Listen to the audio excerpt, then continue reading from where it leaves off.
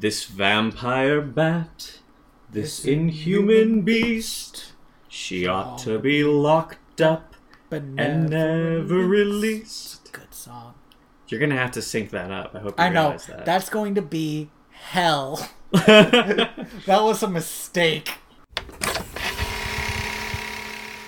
Welcome to Direct to Video, a podcast where we pair movies like fine wine. VHS? VHS? Today we watched 101 Dalmatians and 101 Dalmatians 2. Roman numeral 2. Roman numeral 2. What was it? Patch's London Adventure? Patch's London Adventure. Okay. Alright, this is... I feel like I don't know where to start with this. Like 101 Dalmatians is like the classic Disney movie that I think a lot of kids remember.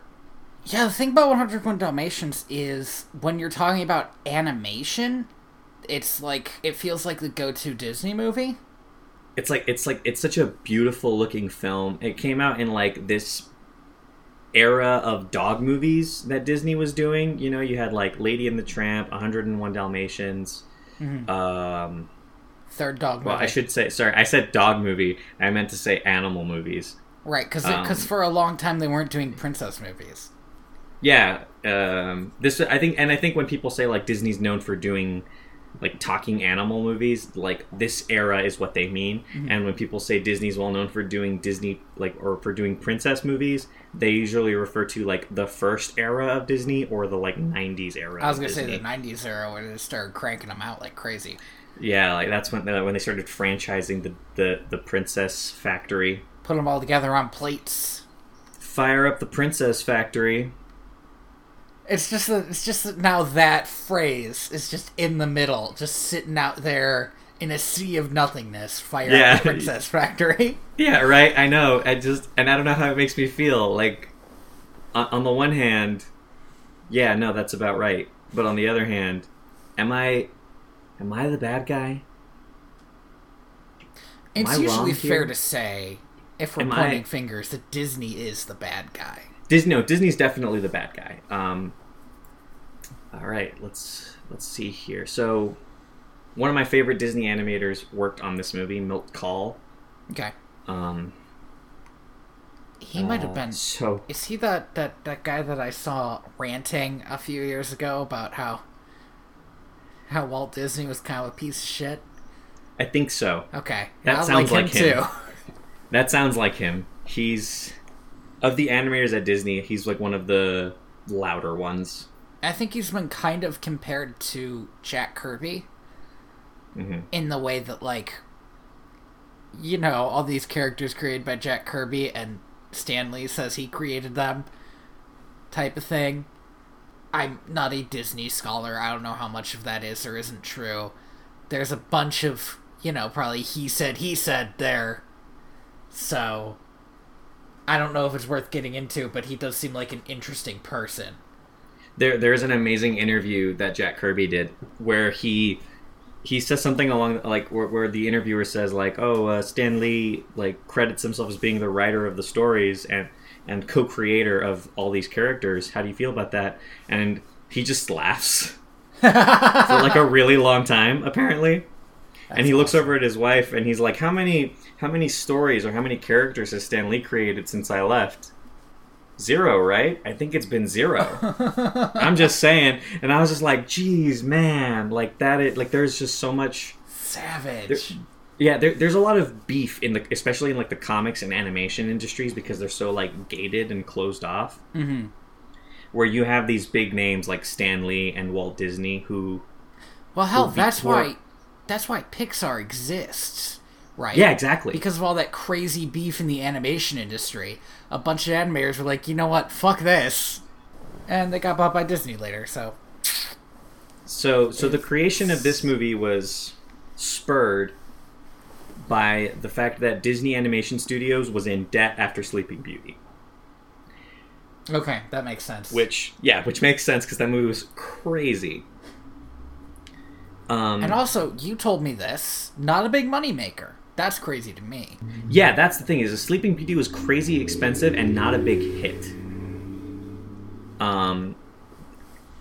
this movie kind of pioneered like Xeroxing technology and other like newer forms of animation techniques that Like basically shortcuts. allowed what it was is it allowed for the animators to draw directly onto the animation plates, I believe, and then to be immediately painted over in the same process because you could just scan and print the frames very quickly.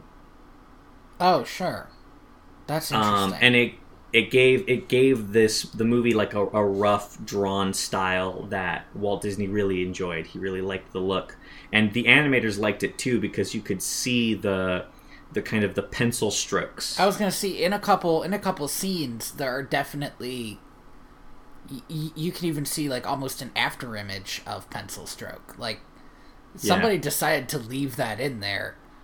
I feel like this is the movie for that, where you kind of you could kind of just watch it for the animation. It's such it's like a beautiful movie, and like the story, while kind of it's like not a great story. Yeah, but it's cute. Okay it's story. fun. It's not a bad story. It's got some really tense moments, and it's a fantastic kids movie. Like fuck, I'll say this about the story: I like the characters. Oh yeah, like the fact that nothing very interesting happens to these characters is okay because the characters are interesting. Like with the exception of the 98 puppies, 99 puppies. Yeah, and that's something we're going to get into.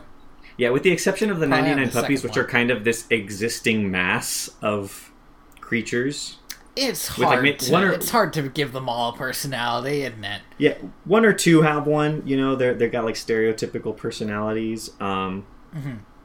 But like every other individual character, Pongo, Perdita, Roger, the Colonel, the cook, like they all have such personality, and it's fantastic. I really like Roger because it's so clear to me, as clear as it was to Pongo, that he definitely needed somebody to like look after him, because the scan of the camera as it kind of went over his house is really good. It sets a good tone. Well, and he's kind of got these like odd tendencies. Like he doesn't like Cruella, and it's not clear to me because he talks about her as Anita's friend from college, so that tells me that maybe he hasn't met her directly. And maybe he's just heard stories. So, but he already hates this woman. And so what he does is he goes and hides and plays really loud music to the tune of the song he just wrote about how she's terrible. Yeah, no, that's such a good bit. Like, by the way, like honestly, this the Cruella de Vil song is like in classic Disney. It's maybe my favorite song. It's so good. It's so like everybody catchy, knows it. And the insults in it are really good. Like at first you think Cruella is a devil, but after times worn away the shock, you come to realize you've seen those kind of eyes watching you from underneath a rock. Watching you from underneath the rock. Exactly. I love his delivery. Yes. But it's like, oh, so first you think she's this big deal, but she's just like this nasty thing that lives underground. Yeah, like this characterization of her. Like and I love how even after all of this singing, when she shows up, she's like the animators made her even more like disgusting. She's spooky. She's a scary looking woman. She's like she ought to be locked up and bony, never released. and my favorite thing is how they animated the smoke from her cigarette. It's like this sickly green, and everywhere she goes and touches it, like floats around, reminding you that she's been there. So we're gonna get into this movie, or do you have more about its like background? Because I'm sure there's a lot. Oh god, it's a lot. I will say, like, I think the one big thing about this movie is it's it set the standard for how Disney animation would look for like the next 20 years. Yeah. And in this movie you can see future movies that they will do. Like you can see Lady and the Tramp, you can see the Aristocats, like every... I always forget the Aristocats exists. That's one of my favorite fucking ones, dude. It's so good. It's so boring. Okay. It's like that one deserved a direct-to-video sequel. What if we made 101 Dalmatians, right? But fewer animals, and we took away the villain.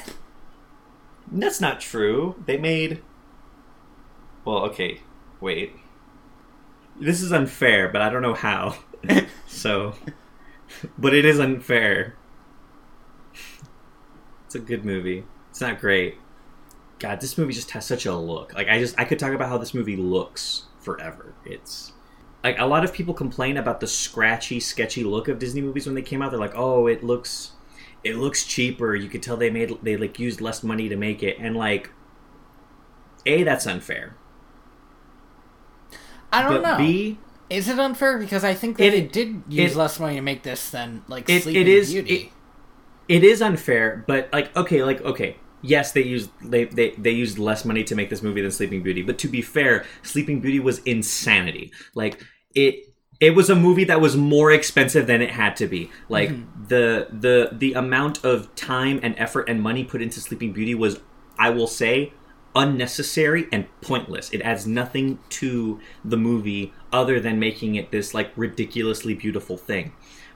But there's no depth to it other than that. And it's only like, compare this movie to like the budget of earlier... Whoa, can we talk for a second about how mad you got about Sleeping Beauty? Listen, Sleeping Beauty is... It's not Sleeping Beauty that I'm mad at. It's a beautiful film and I love watching it, but fuck, man, like, people always go back and compare everything to Sleeping Beauty, and it's like, yeah, it's really pretty, but guess what? It's like everything that's wrong with the animation industry in one movie, and we seem to not learn from it, because you'll always get another movie that like strives to be the prettiest movie ever, like fucking Avatar: The Blue People movie, and it's yeah, you can be the prettiest movie in existence, you can set the standard for the next 50 years, but guess what, man? Like, if you don't have any depth, anything further than that, nobody cares. I mean, it doesn't matter if you write a shitty movie. Yeah, exactly. And like Sleeping Beauty, I'll give it that. At least over every other movie that came after it, Sleeping Beauty is a cultural touchstone, because over the years it's kind of been accepted as being like the beginning of the Disney princess story that Disney would start kind of rehashing. I'll say this too about Sleeping Beauty is they apparently wrote drew it around the music.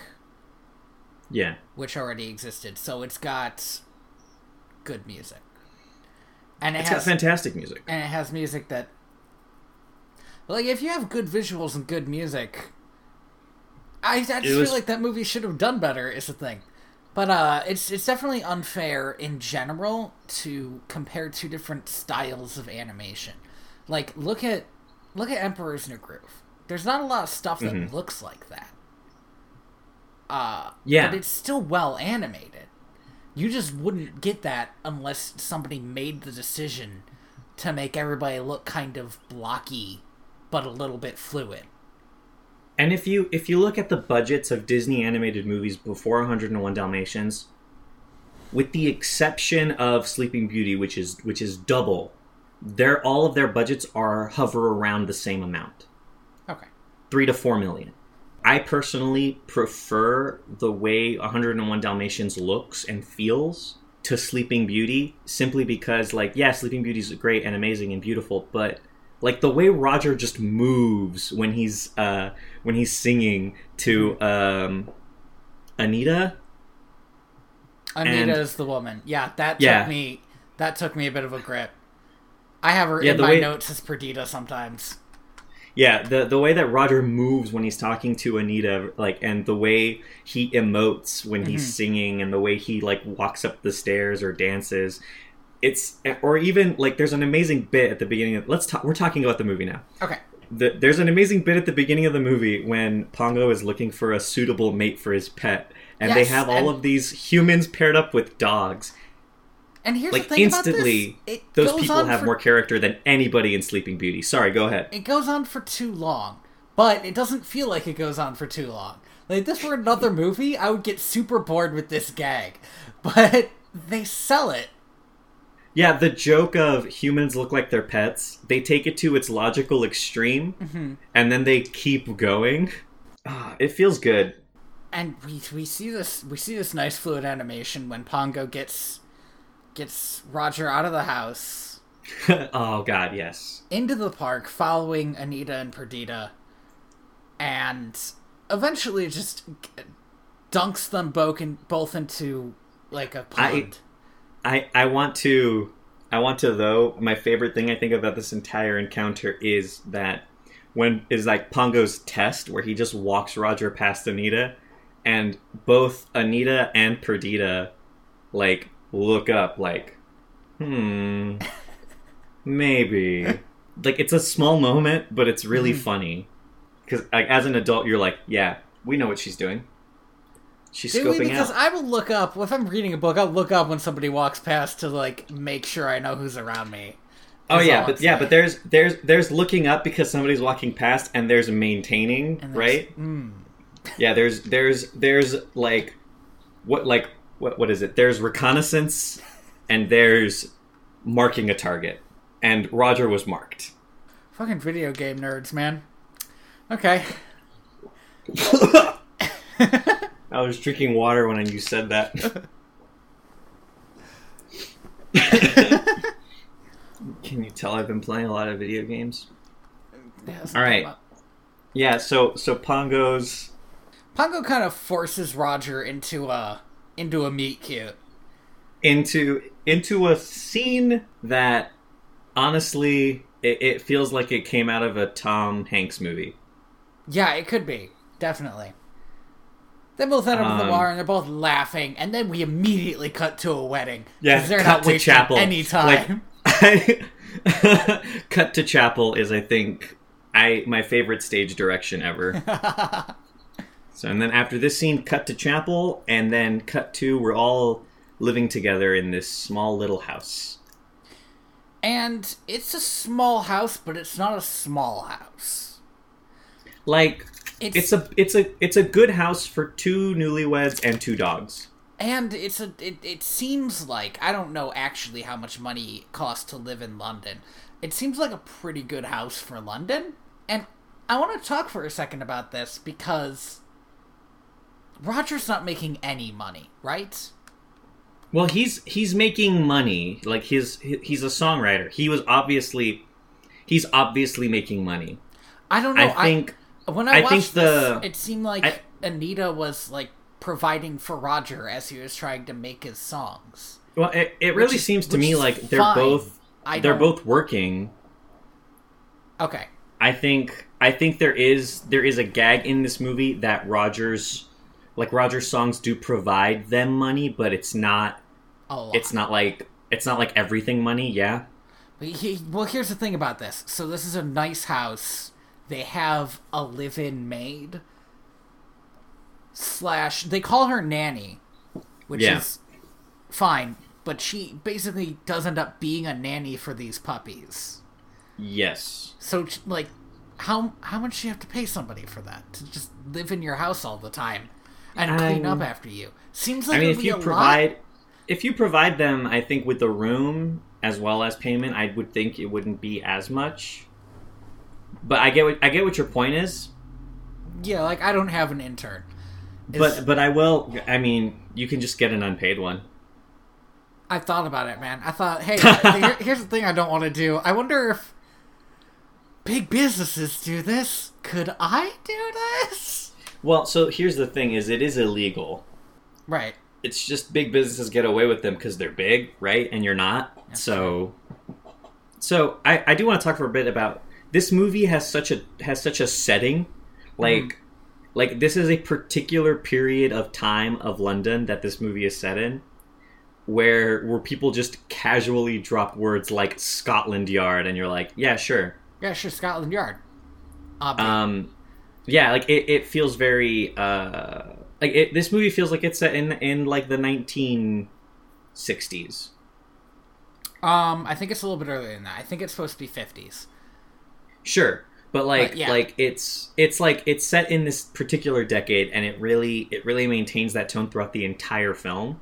Like both for the establishing shots of like certain settings that the scenes will take place in, as well as just how everybody is casually dressed. Like there's like a reference to Coco Chanel at some point, and how like Parisian fashion was like overtaking like Europe and Britain at this point. Mm-hmm. And like I don't know, there's like a lot of little ideas that like kind of run through the veins of this movie that make it just feel like it's set in a place. Yeah, and that's unusual in a Disney movie, especially. Yeah, because Disney movies are so often set in like this timeless void. Yeah. Or fairy tale land, like if it's a Disney princess movie. It's meant to be vague because you want this. It's this idea of like being a fantasy, but this story is more of a. It's less of a fantasy and more of a tale. Yeah. Yeah. And it being grounded, I think, also adds to its superiority because I don't know. I like it when like you watch a movie and there's a distinct sense of I could go there.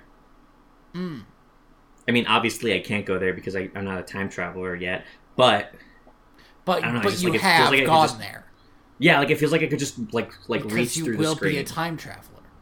Yeah. Yes. Well, I don't know what time travel me is going to be getting up to. What shenanigans? That's a good point. Maybe he just never makes it to 1950s London.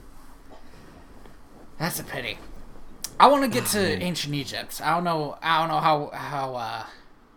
So, if you want to play the new Assassin's Creed game, it has a mode. It has a mode where you can turn off all story, and it just makes the game a giant interactive museum. Ah, fuck. Right? I know. It makes me want... I would pay $60 just for that. I don't want to buy an Assassin's Creed game, man. No, I know, but it has... It has this feature, though. Is it the Egypt one? It's Ptolemaic Egypt, yes. Damn it. I know, right? And now, I don't know if you have to beat the game to unlock this mode. That's a good point. But fuck it, I'm so willing to check. I don't need Assassin's Creed story anymore or gameplay. I just want a nice open world museum. So we're still in the first 10 minutes of this movie. Yeah, okay, so Perdita sort of just tosses in that she's preggers. Oh man, yeah, like that really got me. I was like, whoa. Yeah. And then Cruella shows up. Oh gosh.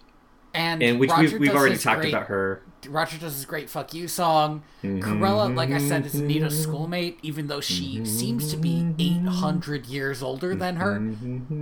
I think that's just the smoking. You know, it ages a person. Yeah, don't smoke, kids. And whatever she's smoking cannot be good for her because it leaves a sickly green smoke. Like that shit's radioactive. Wow. And her skin color is like gray. It is. This smoking is not going well for her, I think. Yeah. And Perdita, when Cruella leaves, is scared and crying because she doesn't really have control over the fate of her children. And I really like that. And what it kind of made me flash back to was that bullshit scene in Balto 2. Oh my god. Where, for reasons never given, the dogs are giving away the puppies. But that's another thing that makes this movie feel more grounded because I'm insulted that in this like moment of me being happy you brought Balto 2 back into my life. Well, I just it's a good comparison to how this movie does it well though because this movie does everything that Balto tries to do better. Okay, so the problem with the Balto universe, which is a weird thing to say because the Balto cinematic universe. The Balto cinematic universe. The BCU. The problem with it was because I never figured out what the hell humans were doing in that universe, It didn't make any sense. Yeah. In this universe, humans are in control because they are. There is a clear dividing line between what the humans are capable of and what the dogs are capable of, and none of that framework is ever broken. And Perdita is scared because she is not the one who gets to make the decision over what happens to her puppies. And there's an amazing, I think... By the way, I wrote this down. Dalmatians have 10 nipples, so 5 would be a good number. So 3 times, holy shit! Oh. But yeah, so there is a. So have you been looking this up the whole time? I looked it up when they said 15 puppies because I was like, "That's a lot of puppies." That is a lot of puppies, and it is. Dalmatian has been known to have 16. That's the largest Dalmatian litter. Oh, all right, cool. Yeah. Well, so the premise of the story, from what I remember reading the Wikipedia article for the original book, is that actually happened to the author, and then she had this idea for a story. Oh, okay, cool. So, but she was like, "Man, 15. Could you imagine if it was 101? Honey, get me my pen." Fucking Walt Disney's gonna love this shit. I was on a tangent. I completely lost what I was talking about. Oh, right. When Cruella de Vil leaves, there's also a great little character moment where Anita faints onto a chair, like just the 3 seconds of being around Cruella de Vil again, she's just exhausted. That's too much. Like, that is too much time, and it makes me wonder what their relationship. Yeah, well, they're not friends. Cruella de Vil is a former schoolmate. That's as far as they go describing the relationship. So it makes me wonder what it is about Anita that Cruella de Vil stuck around her life.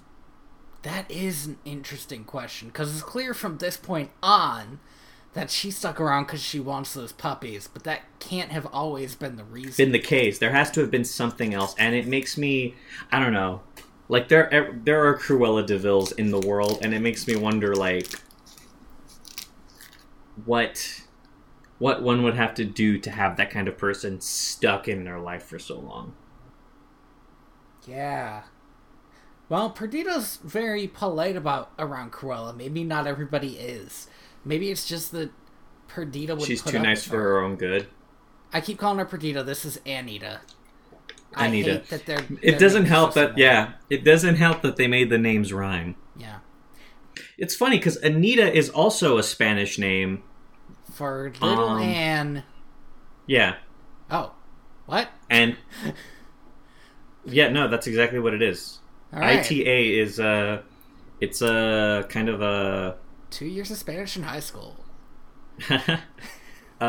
Speaking Spanish their whole life, but yeah, no, I find it I'm finding it really interesting now that by changing the female Dalmatian to Perdita, they also decided to give her human owner a Spanish name. I think that's a cool choice.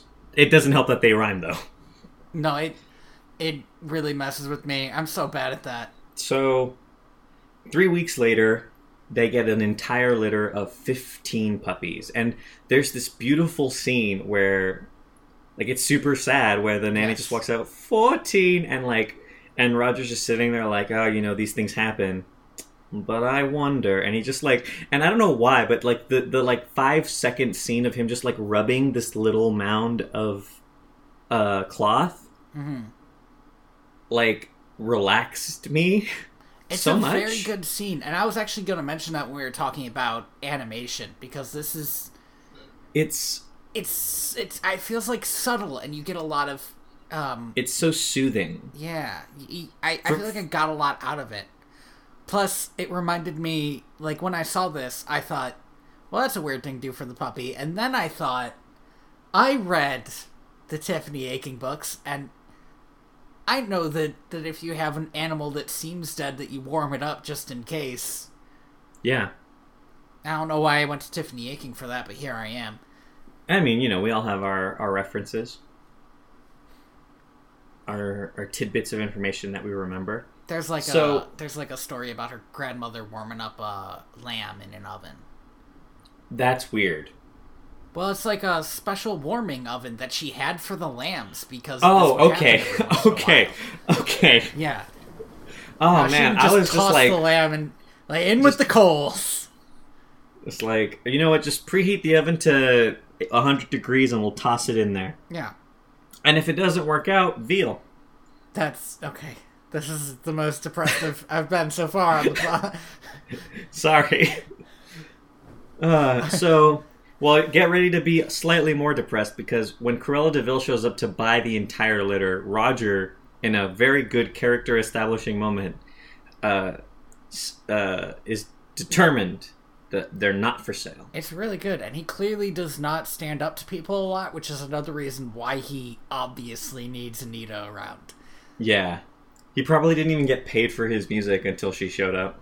Here's the thing, Cruella has this skewed idea of what success is, because like I said, these two seem to be doing fine. Like, they're not super rich, but they seem to have it together, and she doesn't believe that they can feed 15 puppies. And I think, like, when she says you can scarcely afford to feed yourselves, I was like, bitch, like, they have a nanny. Right. When she said that, I thought, well, yes, they fucking can. What is your problem? I think she just said that to be a bitch. Yeah, I think maybe even she believes that, because look, she's rich as fuck and wears new furs every day or whatever, even though she always wears the same fur in the movie.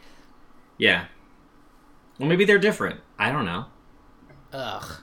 Like, maybe they're different furs that are the same fur. Maybe she has in her closet 800 identical furs. What a bad person. We'll get into the logistics of making fur coats in a bit.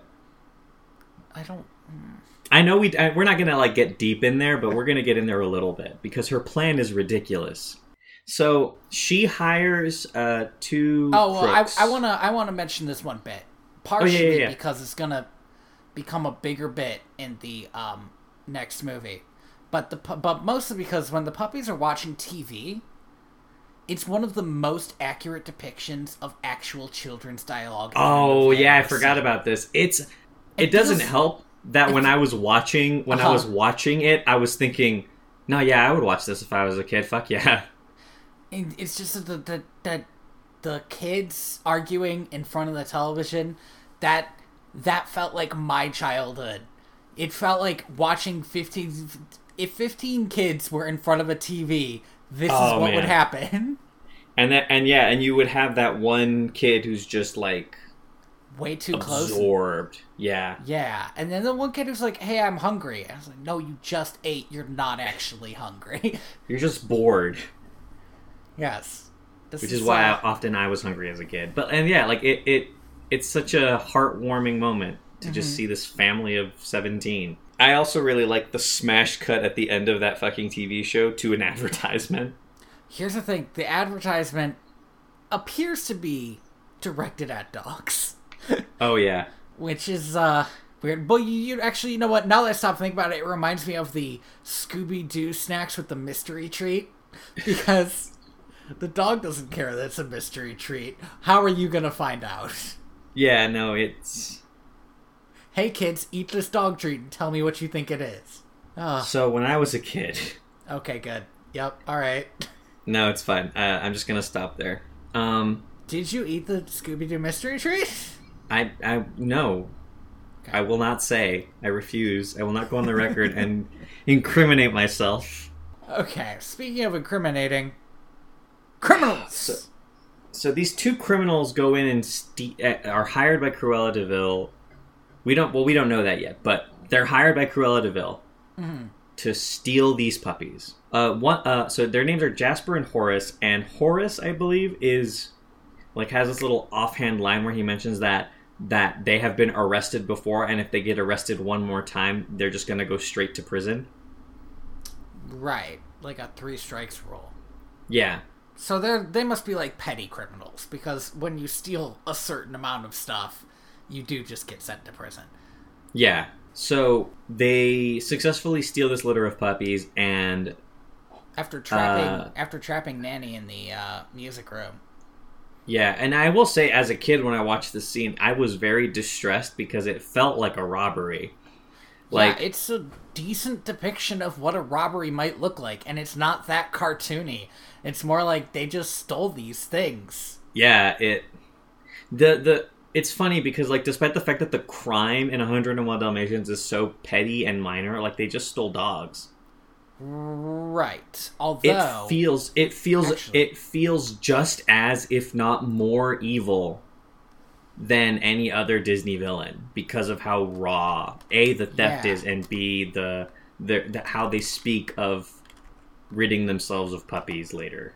Oh yeah, that's nasty. Oh, okay. Just so you know, though, they stole $15,000 worth of dog. Jesus Christ. Yep, they go for about $1,000 each if you buy them. They bought those. Didn't they say that they bought the rest of them? They did, but $15,000 is just the 15 puppies. Oh, shit. Yeah. Oh, so Jesus Christ. Yes. So Cruella does have a lot of money to throw around if she bought all those other dogs. She bought, what, 87? Yeah. No. 87 plus 15 is 99, yeah. Right? That doesn't sound right. But what the hell? 84. That's why I will say the confidence with which you said that made me, a person who is getting a bachelor's in mathematics, go, yeah, wait. I have so many math teachers who could never learn about that. Oh man. Yeah, 84. So 84. So that's $84,000. Jesus, that's a lot of money.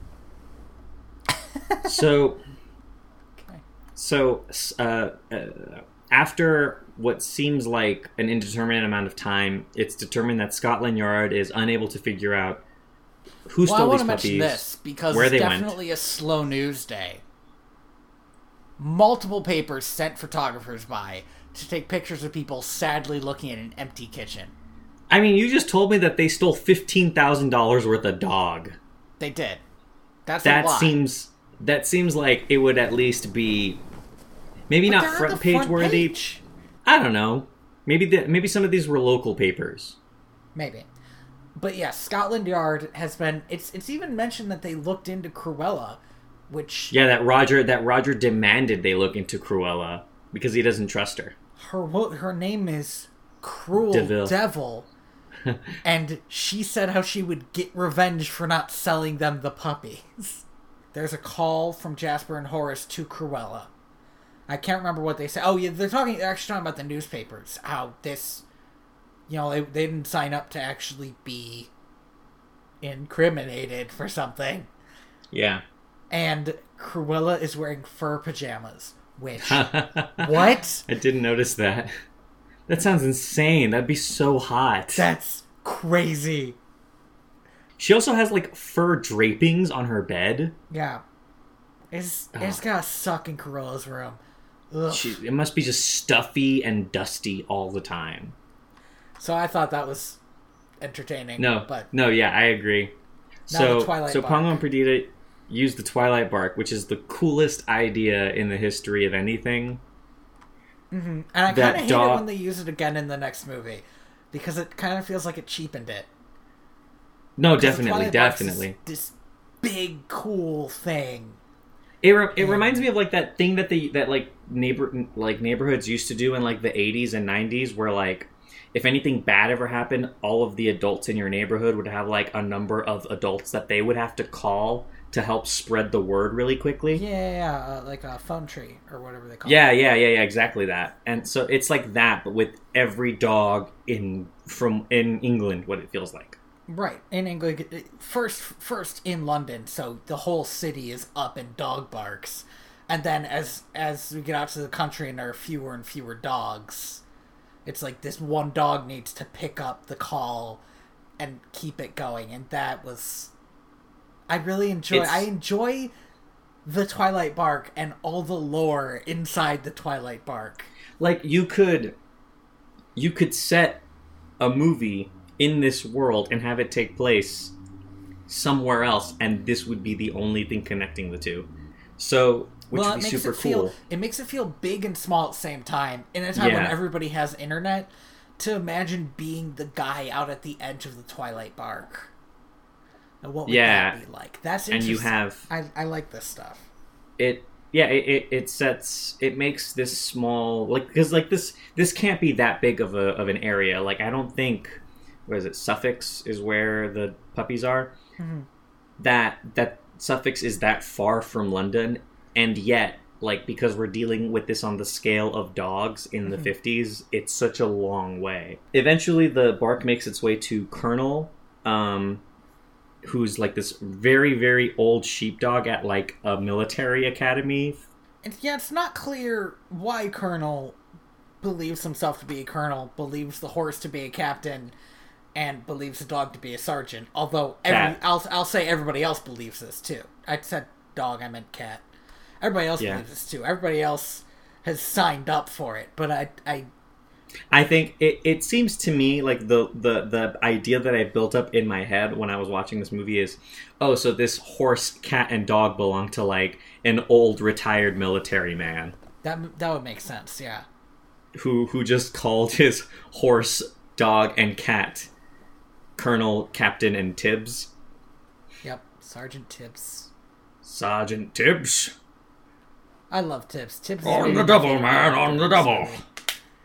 I like the Colonel and Sergeant Tibbs.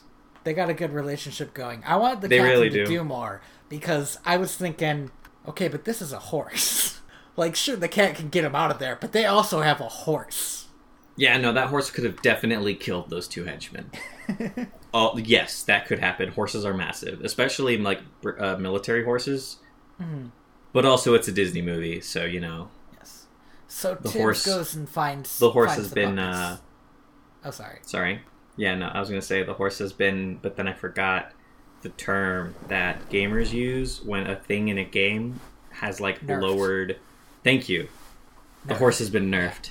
That's right. I also occasionally play video games. I never play multiplayer games. I used to play Adventure Quest when I was younger. Oh, damn. Yeah. Yeah, and they had a lot of jokes about stuff like that. Like, they like to reference other games a lot. Sergeant Tibbs. Sergeant Tibbs tells the Colonel that he remembers a bunch of puppies being taken to a place called Hell Hall. Mm-hmm. Oh, and then the Colonel says the Dol DeVille place. So now we know for certain that Cruella's behind all this shit. Yes. So Tibbs and the Colonel go over to Hell Hall, or is it? I think at this point it's just Tibbs. Yes. So just Tibbs. Or just Tibbs goes in. Maybe the Colonel stays outside. Yeah, he does reconnaissance. Tibbs goes in, he finds all the puppies. The craziest thing to me, and I wasn't sure how I felt about this, it's not insane or anything. It's just that the 15 puppies are watching TV. Yeah. And I guess if you have been kidnapped and you're scared and alone and you only have each other, you might just sit and watch TV. I don't know. Yeah, no, I think this movie doesn't go into exactly what the frame of reference that these puppies have for their situation, other than it sucks, but hey, that we have TV. Yeah. Tibbs manages to count the 15 missing puppies, and they send word back to London using the Twilight Bark. Mm-hmm. Right, and so, and Pongo. Pongo and Perdita immediately are like, we gone. Yeah. We're gonna go get our kids. With a big old dog. Oh, what is he, like a Great Dane, right? Yeah. Like the opposite of Scooby-Doo. Yeah, he's like this dog is noble and perfect and beautiful. Marmaduke. Yeah. Yeah. They're going to Suffolk to save their pups. Meanwhile... Their puppets. Oh no, because Cruella shows up, so that's why they go back. Yeah, so... Cruella shows up. Yeah. Cruella has been spooked by the police, so she decides that the smart thing to do is get her dog skin coats now, because a coat made of dog skin screams innocent. And that's so that is crazy. But here's the other thing that's insane, right? She's ordered her henchmen to just, like, kill all of these puppies and skin them, and I assume deliver these dog skins somewhere to be made into a coat. I don't know what the logistics of making a fur coat is, but you definitely do not need 99 puppies to make a full coat. Jasper you definitely Horace do not say, need that many. Oh, they're not big enough. We won't even get half a dozen out of them. And she says, then half a dozen will have to do. She was ready for, like, I don't know, 50 coats or something. So was her plan to raise these puppies into full dogs? I think so. She could have just bought full dogs. Like, she has the money. Maybe she just wanted them to get a little bit bigger so their coats are still soft? Oh, so maybe she just wanted to, like, grow slightly attached so that killing them would hurt more. Who knows? But she's a crazy person. To things. You make a good point, but either way, like, she is definitely a crazy person. Like, this entire plan seems to begun and ended at, man, I really want to kill a bunch of puppies. Almost 100 puppies. But I can't just do that. Well, what if I made fur coats out of their bodies? At least I'm getting something else out of it. Like, it's crazy. It is put forth in the next movie that Cruella has an obsession. We'll talk about that when we get there. Which makes a certain amount of sense. But that is the only reasonable thing done with her character in the next movie. The next movie is bad. It is bad in a lot of fun ways. Yes, it's bad in good ways. So Tibbs is like, oh shit, I can't let her kill 99 puppies. We're out. Which, yeah, I like that. I was thinking when I was watching this movie, I was like, all right, Tibbs, this is your chance. Just take the 15. Maybe they won't miss them. Which is terrible. But Tibbs runs the gamut. He's like, I'm going to save all 99 of these pups. Tibbs is a goddamn hero. Like, seriously, like, if anybody deserves a medal, it's Tibbs. He should be, you know what? He should be promoted to colonel. Well, he should, but colonel is sort of a job you get when you're done with doing real work. I don't know how rankings work in the military, but I don't think I mean, what I said is based on fiction. If there is a colonel listening to this podcast, please don't come to my house and kill me. Okay, wow. You just made so many assumptions in that one sentence. Yeah, one, that a colonel listens to our big with colonels. Two, that colonels are just willing and able to find people who make podcasts and kill them. I don't think that's that crazy. Anyway. I do. So while the dogs are escaping, Jasper and Horace are watching What's My Crime? Which is an amazing show premise. It's a very good show premise. It's kind of a weird... It fits... In a weird way, it does fit with the universe they've created. But I don't understand why they decided that this movie needed the show in it. It's such a cool, like, I forgive it because A, it's such a fun, cool idea for a show, but B, my favorite thing is that Horace and Jasper recognize they know the guy. The contestant. Yes. Who is going to possibly win, like, £10,000 or something? And a week's vacation. Yeah. Once he gets out of prison. Yes, after he has paid his debt to society. And he's like super excited to be on the show, but he keeps on glancing over at the police officer who's glaring at him the whole time. It's such a good... Oh, man. You know what it feels like? It feels like it's like a weird micro...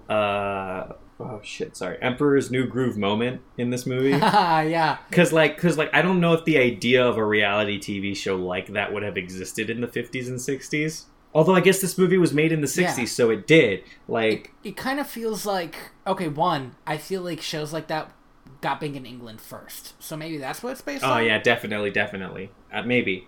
But also, it's such a funny thing. I sort of wonder if the original idea for the end of this movie was that Jasper and Horace end up on What's My Crime. Oh, man. Oh, yeah, nobody would be able to guess that shit. Yes. Actually, their crime was stealing 15 puppies to be made into fur coats. well, that's all the time we have on What's My Crime. It's like, well, who the fuck was gonna guess that? So Tibbs leads 99 puppies and 2 adult men on a chase through an abandoned mansion.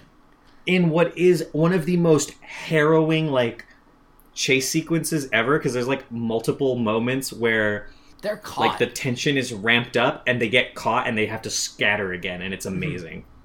And one of the great things I love is there's a moment when they're basically caught, and Tibbs just starts running, and all the puppies start running, and there's nothing Jasper and Horace can do about that. Yeah. It's like... They just get swarmed by 100 puppies. I like, it's a really a case of, like, what is it? Like, what would you rather fight? One one horse-sized duck or 100 duck-sized horses? I would rather fight the horse-sized duck, because then it's just one. Yes, it's massive, but it's one. I don't know, ducks are mean. Ducks are mean, but so are horses. 100 duck-sized horses would kind of suck. Tibbs leads them on this chase, but they end up God. And then bursting through the windows come Perdita and Pongo. Who and like who have through a montage like of travel finally made it. Yes. And they are mad. They do this thing that you will see dogs do. Like, it felt real. It reminded me of the moment in The Fox and the Hound when, but it wasn't as visceral as Fox and the Hound. That's the thing. Scared of Todd in that moment. But I was always on Pongo and Perdita's side. But I think that's the thing, is, like, the reason in The Fox and the Hound it's so visceral is it's because it's between two friends. Whereas in this movie, it's like, no, fuck those guys up. Yeah. And Perdita straight up tries to burn a man alive. She's taking no prisoners here. Oh, man. There's like a crazy moment where Jasper gets bit in the butt. And meanwhile, Perdita's burning a man alive. Yeah, no, seriously, like, Pongo's like, we're just gonna incapacitate them. Right, honey? Sets a man on fire. Sorry, I couldn't hear you over the sound of how mad I am. Incapacitate. No more moving. Ah, man. What a good movie. So, they retreat to the farmhouse. So this next, like, kind of series of scenes is very simple. It's like a very Homeward Bound-esque. Yeah, the movie really kind of flies by after this. This is the last, I don't know, third of the movie. Mm-hmm. But the next series of scenes is just like kind of a montage of the hardships that is traveling with 99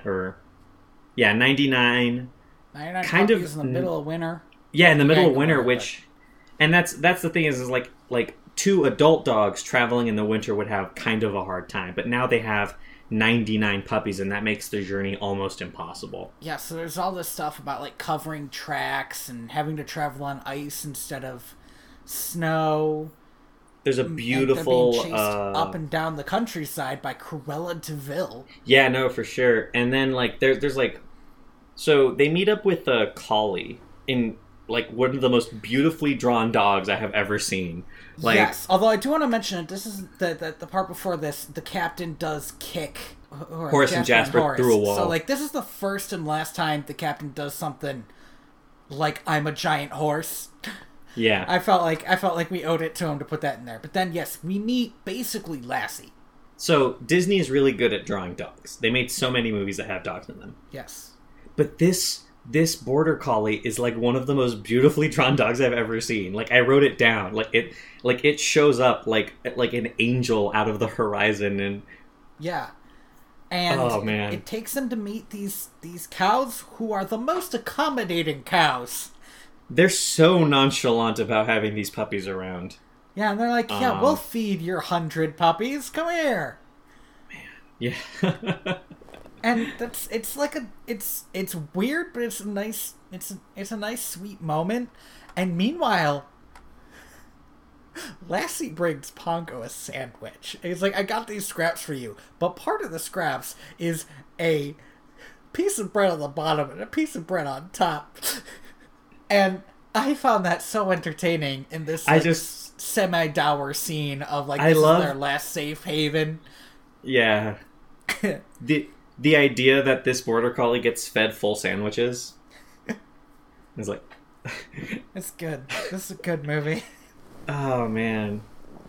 So the border collie tells Pongo that they're going to be rendezvousing in a nearby village where they will have another safe haven. This time they'll be meeting up with a black Labrador. And I want to say this in their next traveling scene, if we're going to the next scene. Yeah. Cruella finds their tracks. Yeah. And for all of her many, many faults, Cruella is a smart woman who also seems to be a good leader and strategist. She never underestimates the dogs for being dogs, which Horace and Jasper do does. constantly. Horace and Jasper do all the time.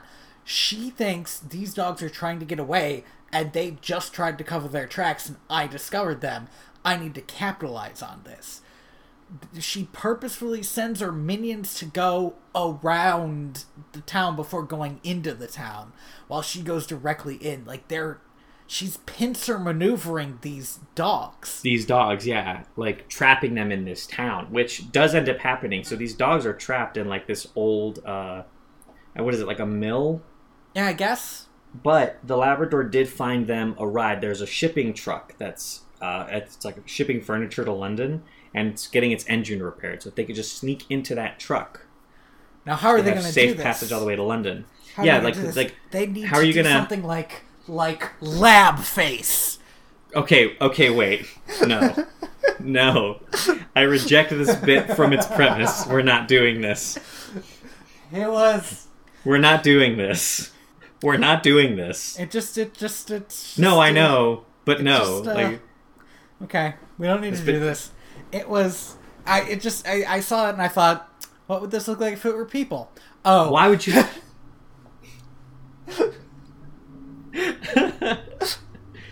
Yeah, so the big problem is how are we gonna sneak 101 dogs past this woman? We're gonna roll around in soot to look like Labradors, which is a good idea. So this is like a great moment, I think, on the movie's part, because I was thinking, wait a minute, if they still walk around though, there's still 101 dogs. That's still like super suspicious. Yeah, and then Pongo says, we'll go in groups, and I was like, oh, that's really smart. Yeah, and that's another great tension building element, because now they need to get all the puppies onto this van. Like, they need to be subtle about it so they're not caught. Yeah. But they need to be fast about it so they're not caught. But they also need to be fast about it so they're not left behind. Mm-hmm. But it's dawn, so the dawn is breaking and the snow is melting. And this ends up being their downfall, because the last group of puppies, as they make their way onto the truck, the melting snow starts washing away the soot. And again, Cruella does not underestimate these puppies. I mean, she is surprised. She said that's not possible, but then accepts it as possible. And in a fit of rage, this movie becomes a Fast and the Furious film. Very quickly, Cruella steps up her rap sheet by trying to run a moving van straight off the road. And she gets red eyes, and this is the first time it's suggested that, hey, maybe Cruella is actually just a devil woman. Maybe she's actually just pure vile hatred and evil. Like, there is no sympathy for her character an iota throughout this entire movie. So when she ramps up to attempted murder, you're just like, no, yeah. But this is like the first crime she's done that would be witnessed by another person. Is she planning to kill this guy? I guess. I mean, probably. Yeah. So, just as she's about to run this moving van off the road, Horace and Jasper, who are trying to cut off the van from another direction, end up crashing into her instead, throwing them into a ravine. And they are all very lucky to be alive. Jesus Christ, yeah. Like, cars back then didn't have seatbelts. And both of the cars are basically destroyed. And this is where I think the craziest bit of lore that this movie just drops and doesn't talk about. Okay. That Roger's song about Cruella de Vil became a huge. Big hit. And I get why. It's a super catchy tune. But also, what?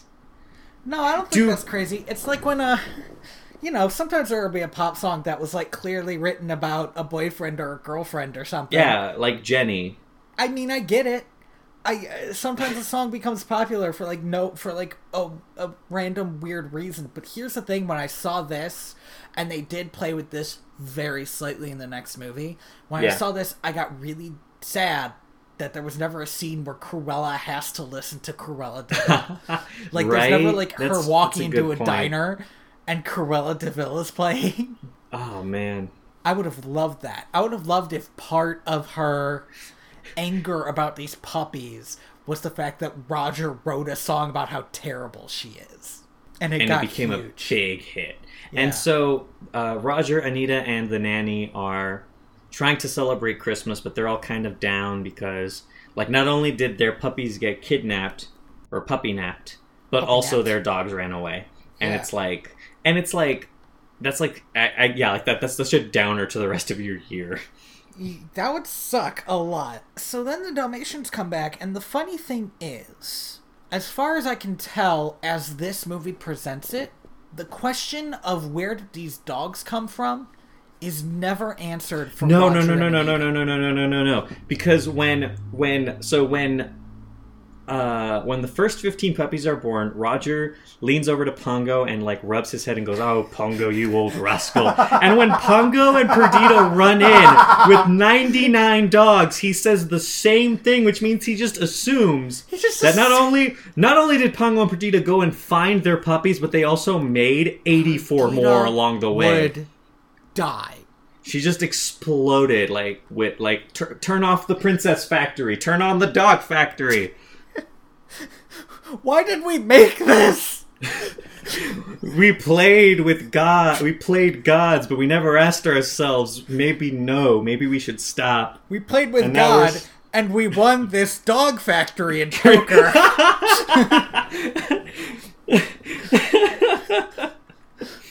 Oh, man. But now Cruella, it seems like she's never charged with anything, because there's definitely no evidence to her crimes. Well, they kind of, like, honestly forget about her in this movie. Like, she, as far as the movie's concerned, like, she's stuck in a ditch who knows how many miles away. I remember vaguely when I watched the live-action version that when she's in the ditch, there are sirens. Yeah, which makes sense. But that doesn't happen in this movie. No. Which, I think the live-action movie takes place in, like, the 90s. Does it take place in the 90s? I think so. It was, but I don't think it was, like, a period film. I think they just made it take place in the 90s when they made it. I don't love that. I'll have to rewatch it. I haven't watched it in a while, and I was going to watch it, but then you told me to save it, but then I guess you watched it? I didn't watch it. I just remember that from childhood. Okay. I was going to get really mad at you. No. I can't believe you would betray me. I want to be able to do a second 101 Dalmatians episode. With the superior sequel name. Yeah, no, for sure. This movie's a joy. Yes. This to me is like the epitome of how fucking good the animation is in this movie, because they're wiping the soot off of these dogs and everything is getting covered in soot. And the entire time I was thinking, man, this must have been hell to animate. I didn't think about that, but yeah, that would suck. But it's like a beautiful moment, and like I think a very underappreciated song is like, I think we all remember Cruella de Vil. Cruella de Vil is way better. It's so good and so memorable, but I think Dalmatian Plantation is a fantastic song as well. I just think it gets overshadowed by it's the superior song. It could use a couple more lines. If Dalmatian Plantation had a couple more lines, and it would feel more like a real song to me. I mean, it probably does. Yeah, maybe it does. Maybe there's a full version. So Roger and Anita decide, like, well, now that we have 101 Dalmatians, we're just going to move out to the countryside. I mean, we have all this money, like, let's do it. It seemed like, okay, here's the funny thing. I wrote that they should move to the countryside when they had 15. Because that's a lot of Dalmatians.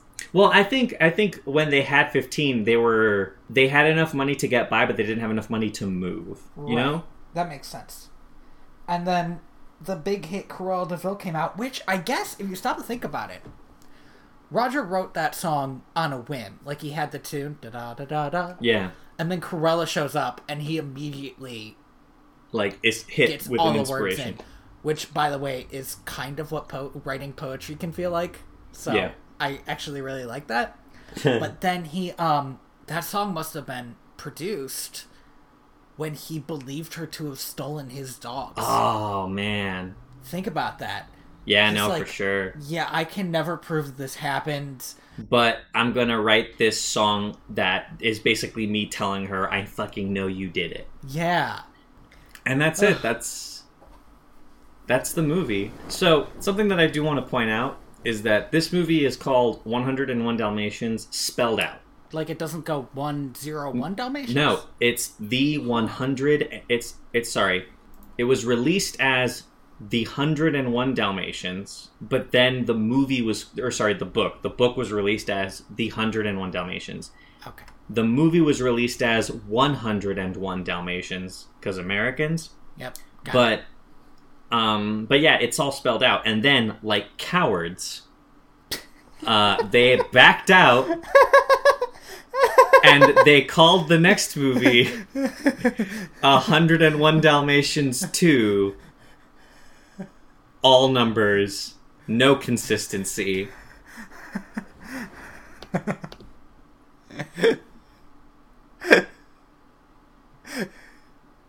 I'm sorry. It's just that you called them cowards. Never mind. No, that's what I was going for. Oh, okay. We're just going to slide right in. We're just going to start talking about this next movie. Yeah, let's do it. So it starts with the Spots opening, which they did in the last movie, and we didn't mention. Yeah, I was going to say, in the last movie, it was like this like super stylized way of presenting the names of the people who helped make this movie. And then it also does this really cool thing where, like, as certain animation jobs are mentioned, that job will be highlighted so that, like, when character animation shows up, you have this like little animatic of Pongo barking over it. And then it goes into and then it goes into layouts, and it has like a sketch. Like, they do this thing where they like sketch out a scene, and then they go into color and they like slap color onto it. It's super cool. That's really cool. This opening is not so cool. It's got a lot less charm. It felt like they were trying to like make a Pixar short real quick. I think my biggest problem with it is that in the last movie, all of the spots were like, they looked like Dalmatian spots. They were like these varied... and this one, they're just circles. They're just circles. Yeah. I don't know. It's a good metaphor for this movie, honestly. Like, it actually super is. It tells you immediately what to expect. Which is a rehashing that loses all of the character, all of the shape, and all of the form and function of the last movie. Yeah. So immediately I could see that the animation's different, right? There are more like cut corners, and there are more just it's not as sort of well done. But at the same time, the backgrounds are done in this like faux painted style, but all of the characters are animated super clean. Yeah, which I wasn't thrilled about. But it's not actually bad, unless you actually compare it to unless you watch it Dalmatians, which is just so good. It's I think the problem with a lot of these direct-to-video movies is usually when you watch them, it has been so long since you've seen the last one. In this case, like 50 years or 40 years, that it does enough that it gives you the impression of the last movie. But watching them back to back, you realize, oh no, this is nothing like it. Yeah. So this movie has the baffling premise that with 99 separate puppies, only one gets a personality. Which is funny because the character premise is that this one puppy feels drowned by his 98 siblings. I will say one thing that I have in common with Pongo in this movie is that counting past 20 is very difficult and haunts me to this day. I really connected with him. One of the things I really love about Pongo is that he's always trying to count all of these puppies to make sure that, he has them all. But one of the things that bothered me is that he kept trying to count to 101, which tells me that he's trying to count his puppies and also himself and his wife. Well, he just starts at 2. To make sure he still exists, but all right. He only needs to count to 99. Yeah. 90. All right, that's 100 dogs. What am I? Do I exist? I'm fading, Perdita. I feel like he has stress dreams about counting. He does. He definitely. He definitely does. Yeah, he definitely has stress dreams about counting. But yeah. But there's a moment where he counts to 105, and he should have stopped when he got to 100 because obviously, you don't count to 100 if you're trying to get to 99. But if you do some if you do some re-indexing, you just start at 2 and you go from there. But I understand where your problem is. Well, it's something that's referenced in the movie a lot, the fact that there are 101 of them, even though, Pat says this, and he should be saying 99 too, because he's probably not really comparing himself to his mom and dad the same way he is comparing himself to his siblings. To his siblings, yeah. So Patch, in the previous is the one movie... with the black thing over his eye, by the way. Yeah, the last movie, he just sat in front of the TV. That was his thing. I thought in the last movie that he was called Spot. But I don't know for sure if that's true. I don't think it is. I believe they do call him Patch in the last movie. Okay, I'm not sure. They only give names to 3 of the puppies in the last movie. Yeah, seriously. So Patch has one solace in this world of having 98 siblings. He loves the Thunderbolt Adventure Hour. He's obsessed with the show to the extent that maybe he needs another hobby. He's like a walking Wikipedia article with this show. Yeah, he's it made me think of the stereotypical Star Trek nerd. Yeah. Is what he basically is. And I was really worried when this movie started that Jim Cummings would take his time to grace us with his presence. I didn't even notice him. Which one's Jim Cummings? He was the villain in the Adventure Hour. That's just Pete. Oh. Like the moment that villain started talking and laughing, I was like, there he is. There's Jim Cummings. I'm so happy he didn't take his time. The Adventure Hour, the whole thing with the Adventure Hour started to bother me. So I understand. I wasn't real thrilled about it. He loves this show, and he wants to. He finds out that Thunderbolt is going to have a tour in London. Also, the show is American now. I don't know if that was the case in the old movie, but in this movie, the show is American made, and that bothered me. It's a Wild West show, which I don't think is crazy that would be an American show. Well, it would be Italian, I think, in this era. Wouldn't it? That was true for the movies. I don't know if it's true for television. I could find an old TV Wild West show and tell you, but I don't exactly know what to look up. Yeah, no, I don't know. It was weird, but yeah, so Thunderbolt's touring London, and Patch wants to go meet him, but the next day the family is moving to their new Dalmatian plantation. He, after having this kind of emotional turmoil, tries to go talk to his dad in the middle of the night. And his dad's clearly asleep. Yeah, wake your dad up if you're going to have this talk. Don't just... He asks him if he's one of 101. And his dad's like, yes, 101. Because in his dream, he has finally counted to 101. He's finally done it. He's achieved bliss. Nirvana is his. And Patch kind of is super down and decides to sleep downstairs in the kitchen. Which, why the fuck do all these dogs sleep in one room anyway? I would be aching to not sleep in the same room as their siblings. So... Oh, maybe that's it. So there's a cutaway when, I believe this is actually a little bit earlier, Perdita talks about how once they get out of the city, they won't have to worry about... Cut to Cruella de Vil saying her own name for no reason. Oh, gosh. Yes. While he's trying to push her way into a fur shop owned by Belle's dad. This is my favorite fucking scene because Belle's dad tells her that the terms of her probation prevent her from entering a fur coat shop, which is the most specific terms of probation I have ever heard in my life. That's insane. Like, plus, this probation breaks her, despite the fact that she had been planning on making her own furs. They never mention what crime she's charged with, that this is her punishment. I guess it's assumed that the crime of kidnapping and trying to kill 100 puppies? But that seems like you would get a different punishment than that. So here's the even crazier thing to me is that she's rich, but she's still driving around what's left of her car.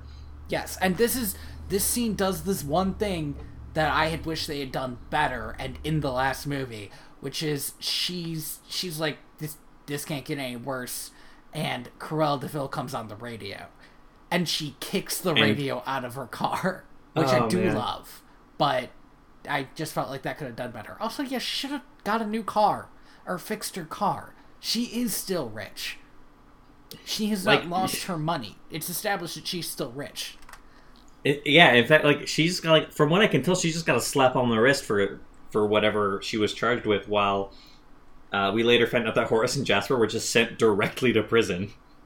They were, but also she posted bail and they get out, which isn't how prison works? Maybe they're still awaiting trial. Yeah, maybe they're still awaiting trial, but that was weird. It was weird.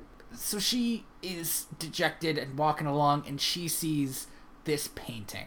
Okay, so we're technically not here yet. Oh, aren't we? No, we're not here yet. Okay, I don't have a ton of notes for this movie because I didn't hate it. So fucking many. But all of them are just yours. Like, hints and quips. So, because before any of this actually happens, Perdita says all this when they're moving out, and they accidentally, Home Alone-esque, leave Patch behind. No, this is right now. This is something that has happened in my family. As a person with a lot of siblings, sometimes somebody gets left behind. As a person who's only one of 3, I have been left at stores when I was the only person who went with my mom. Perfect. Like, love my mom, but yeah, me and her went to a Target, and I was there for maybe an hour. And then I realized, man, we've been in this Target for a long time. And I call my mom, like, hey mom, where are you? And she's like, oh, I'm driving home. And I said, I'm still at Target. And she just goes, I'm on my way, and hangs up. Here's the thing. Well, here's the thing with my family. We would have 2 cars, right? Uh-huh. Because you need 2 cars to get that many people to a place. And so, in a time before everybody had cell phones, it would be assumed that somebody had the kid that wasn't in your car. And then you get there, and you think, oh, we left Mary behind. And somebody has to leave the McDonald's to go get the lost kid. I mean, they're not lost. You know where they are. Right. She was asleep on the couch. Everything was fine. Really. So Patch decides, since I'm alone in London, I'm going to go try out for this weird tour audition thing that this show I love is doing. Well, he actually gets on the... Yeah, he makes it to the stage. There. Yeah. So, it's not even like, I need to find out where it is. He just literally gets on the truck and it's like, fine, I'm fucking here. Great. Yeah. And then... No, and so here's the thing, right, is you just jumped immediately to Cruella de Vil, but I remember it took a while for us to get there. Because, we get, but intercut... Cruella happens before Thunderbolt. No. Okay, well, my notes on Cruella are before Thunderbolt, so I'm saying maybe. So, because first the family moves into this farm. Okay, so my notes for her are before the family moving into the farm. Huh. Mine aren't. Yeah. Oh, well. Weird. Well, okay. Let's talk about this in any order then, because you know what? Honestly, these two stories don't meet up until quite late in the movie. Yeah, they're not going to intersect for a little while. I just have one more thing about Cruella, and maybe for sure. So she sees the painting, right? This painting, which is just a black dot on a white canvas, and she loves it. She is so into it because she is obsessed with this. Because, hey, she is obsessed with Dalmatians. Yeah, it's not like Dalmatians caused the ruination of her life. Yeah. Oh, right. And she meets the artist, and immediately goes, they start weird flirting with each other. I feel like this is like such a fucking like trope that these sequel movies have, where there's just awkward sensual tension between two characters. But he's like a beatnik artist, which I looked up, and yeah, this is the right time for that to be. So this is like an experimentation, like when you think about how the Wild West happened at the same time as Sherlock Holmes. Yeah. What if a cowboy just showed up on Sherlock Holmes' doorstep? And that's what that felt like to me. Yeah, and like and like the fact that fucking Sherlock Holmes and who else did I say could go to Dracula? Japan? Yeah, could go to And Japan and buy buy Nintendo cards. Nintendo cards. That's it. Yes. And it would be completely in history. Oh god, fucking history's crazy. So yeah, Yes. so this, by the way, this artist immediately I was like, oh, this is Martin Short. You might remember him. He was the voice of Ben in Treasure Planet. Okay. And he's yeah, much less annoying in this movie. much less annoying in this movie. I still hate him in this movie until the moment where I liked him. Yeah, same. But he's definitely a lot less annoying in this movie. But I like that when they were trying to create a character, they were like, what if Cruella falls for a beatnik who is trying to like develop a new kind of modern art with just spots. Yeah. Which is it's crazy. But it's one of those things that yes, a sequel movie will try to do. She hires him, commissions him.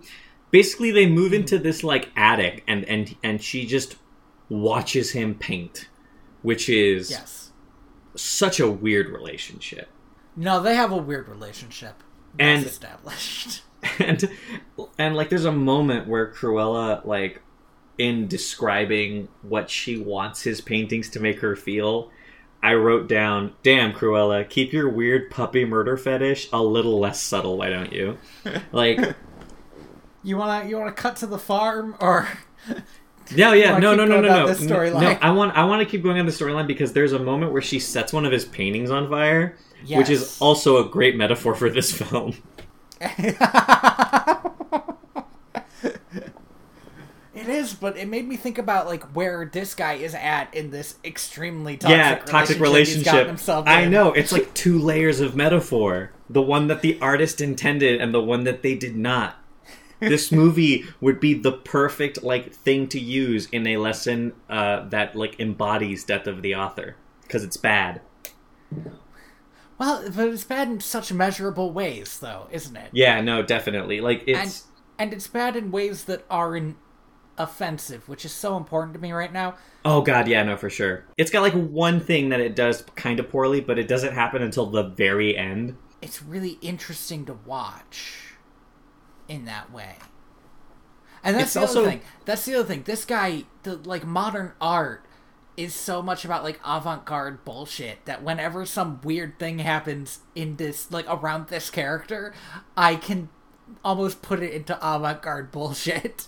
I will say though that there are a lot of points in this movie where it loses its sense of place a bit, where it feels a little too much like modern times. Yes, I agree. So this movie doesn't quite have the sense of place that the last one did, but I don't know, like it's a very enjoyable movie. So we meet Thunderbolt and his sidekick Lightning. Yes, and Thunderbolt is a shitty celebrity because he's not very nice to his fans. He's there was an actor that like I had in mind when I saw him, and I was like, oh, like this is fucking this guy, but I don't remember. Okay. In my mind, I saw his character being played by Nathan Fillion. That's exactly it. Okay, because he reminded me of Captain Hammer. Yeah, that's what I was thinking. I was thinking of Nathan Fillion in fucking what was that show called that he did with Alan Tudyk? Oh, Con Man. Yeah, Con Man. Same thing. Yes. And I actually looked up his voice actor, and he is not voiced by Nathan Fillion, but holy shit, does he sound like him? He does. He's got a great voice. I also looked up his voice actor. I can't remember him, and I didn't recognize him from other stuff. I don't think he's been in much. But his sidekick, Lightning, has been. It's because Jason it's, Alexander, I think. Yeah, I'm trying to remember his George from Seinfeld. Yeah, he's George from Seinfeld. Oh, and Lightning is a corgi. Want to get in front of this one? Lightning's a corgi. He's an American corgi, and Thunderbolt's what fuck. Oh, he's definitely a German Shepherd. A German Shepherd. Right? Thank you. Yeah, he's like a German Shepherd. Which is weird German because Shepherds are beautiful dogs, and they look like they're going to save you. But you wouldn't own a German Shepherd in the Wild West. Not really. You would own a cattle dog. But nobody's watching the Wild West show. No, I know. It bothered me. Like, as a person who owns an Australian cattle dog, like, that's what you would want. What they call blue You and heelers. I have had a conversation about, like, how much of the Wild West stuff is bullshit. It's such bullshit. I know. German Shepherd tossed in? No, I know. In this movie, where they have a fake Wild West TV show, that it would actually be more accurate, that it's inaccurate. Yeah. It bothered me. Okay, that's fine. And so it's just that it shouldn't. I mean, so the setup of these two. In fact, Thunderbolt, who's a dog, talks about how the show is poorly written. So you know what? That's a good point. You make all right. You're right. I'm wrong. The setup, the premise of Thunderbolt and Lightning as characters are basically just that Thunderbolt is this kind of asshole actor, and he kind of is famous just because he's handsome and looks good, and Lightning is his sidekick, and he's kind of made fun of and left out, and Lightning wants Thunderbolt out of the picture. Kind of does feel like Con Man when you say it like that. Well, we don't know immediately that Lightning is evil. We know he doesn't like Thunderbolt. I don't think it's clear immediately that he doesn't like Thunderbolt, or that he doesn't like how much Thunderbolt gets the attention. Well, I actually thought that they did this pretty well. Like, if you're a kid watching this, you might not realize that Lightning has it out for this guy. But I'm a 22-year-old man. Well, here's the thing. When I first saw Lightning, I thought Thunderbolt was going to have a semi-villainous role, and Lightning was going to be heroic. Oh, I immediately had the opposite. Okay, see, I thought it was going to be like Lightning wants to prove himself, and like Thunderbolt's been being an ass to this kid or something. But what happens is Lightning tells Thunderbolt that he's going to be replaced. It's literally almost the exact same plot as The Fox and the Hound 2. Oh man. Yeah, but a rehashed plot. But like the roles are switched around a bit. So Lightning tells Thunderbolt that he's going to be killed off of the show. Mm-hmm. And that Thunderbolt needs to go and prove himself. Right. And that's when I figured, oh, he's evil because he's so nice about it. That Thunderbolt needs to prove himself to the producers that he needs to, so that they'll keep him on the show. And Thunderbolt, in trying to say, quote unquote, save a cat from a tree, but in reality, stop a cat from murdering baby birds, which some might consider more heroic. Yes. Or at least just as heroic. Definitely more heroic. So, all right, fucking leave those cats in the trees, man. Circle of life, Andy. That's not fair. So this international movie star and his new British companion cause havoc in London. Before we get into the causing havoc, I do want to jump back because we should talk about because this next scene is like a montage of, actually, you know what, this is fine. The next scene's a montage of like unsuccessful paintings and bad heroic actions. Moments. Yeah, and it's good. It's one of the better montages we've seen in these movies. There's no big change. This is just time passing. We should take a quick stop in back at the ranch, as it were. Ha. Meanwhile, back at the ranch, literally, we're going back to the ranch. It's actually a farm, but they have cows. They do have cows. Do you ever notice how in Disney movies, in movies, animals come with farms? You ever notice how nobody in a movie ever moves to a farm that doesn't already have pigs in it? Usually in a movie, they're inheriting a farm. Yeah, or something. And it makes sense that an inherited farm, if the owner has just recently died, would have animals on it. Would have all the animals on it, yeah. But yeah, I don't think buying a farm is like buying a house where it can just like come with stuff that you need. I don't know. I've never bought a farm. So I wanna mention something. The first thing I noticed about this farm is that Roger clearly bought it without Anita's input, which is insane. Anita is clearly the person who makes the financial decisions in the relationship. Yeah, no, I love the fact that Anita and the nanny are, like, kind of horrified, and Roger's just like, oh, we'll slap a coat of paint, it'll be good as new. Where should the music room be? They like that it has this big place to run around. The other thing is, not even should Anita be making financial decisions, you should talk to your wife about the house you're planning to buy. Maybe he showed her the photo of the farm from, like, a distance, but when he did the walkthrough, he went by himself. Speaking of walkthrough, he pushes the piano in, and it falls through the ground, which is a great gag, but now there's a hole. It's a great gag. It's a great gag because later, now that we're back at the ranch, it is shown that instead of fixing the hole, they just put a ladder there, and that is now the new entrance to the basement. Maybe there wasn't an entrance to the basement before. Oh my god. Well, maybe it was one of those, like, outdoor cellars, maybe? Yeah, maybe. Yeah, this makes sense. Ah, fuck. In what seems like a comedy of errors multiplied by 50, Roger doesn't look at the front page of the newspaper, which has one of their puppies on it. Right, which has Patch and Thunderbolt, because again, slow news day. The biggest story is that in London, the city of London, a famous dog showed up. It's like we either read about this new thing that happened, or we just read about the 50th murder that happened. Right, or about the maybe it's a case of, like, artist making waves. Yeah. Well, he's obviously not making waves. He complains about that. Yeah, not yet. About how I fucking hate him so much. Okay, be cool. So Pongo and Perdita and Roger and Anita everyone realizes that we've been missing a dog this whole time. Mm-hmm. Pongo, like, Patch seems to go to Pongo all the time for advice. For this weird, like, existential crisis that he's having. But it hasn't even been a full day and all the puppies are running around the farm. I'm not saying that we should forgive Pongo for this. I don't think it's entirely unreasonable, though. I think even if you have 99 kids, like, Patch is obviously, like, the one that comes and talks to Dad all the time. Here's the thing.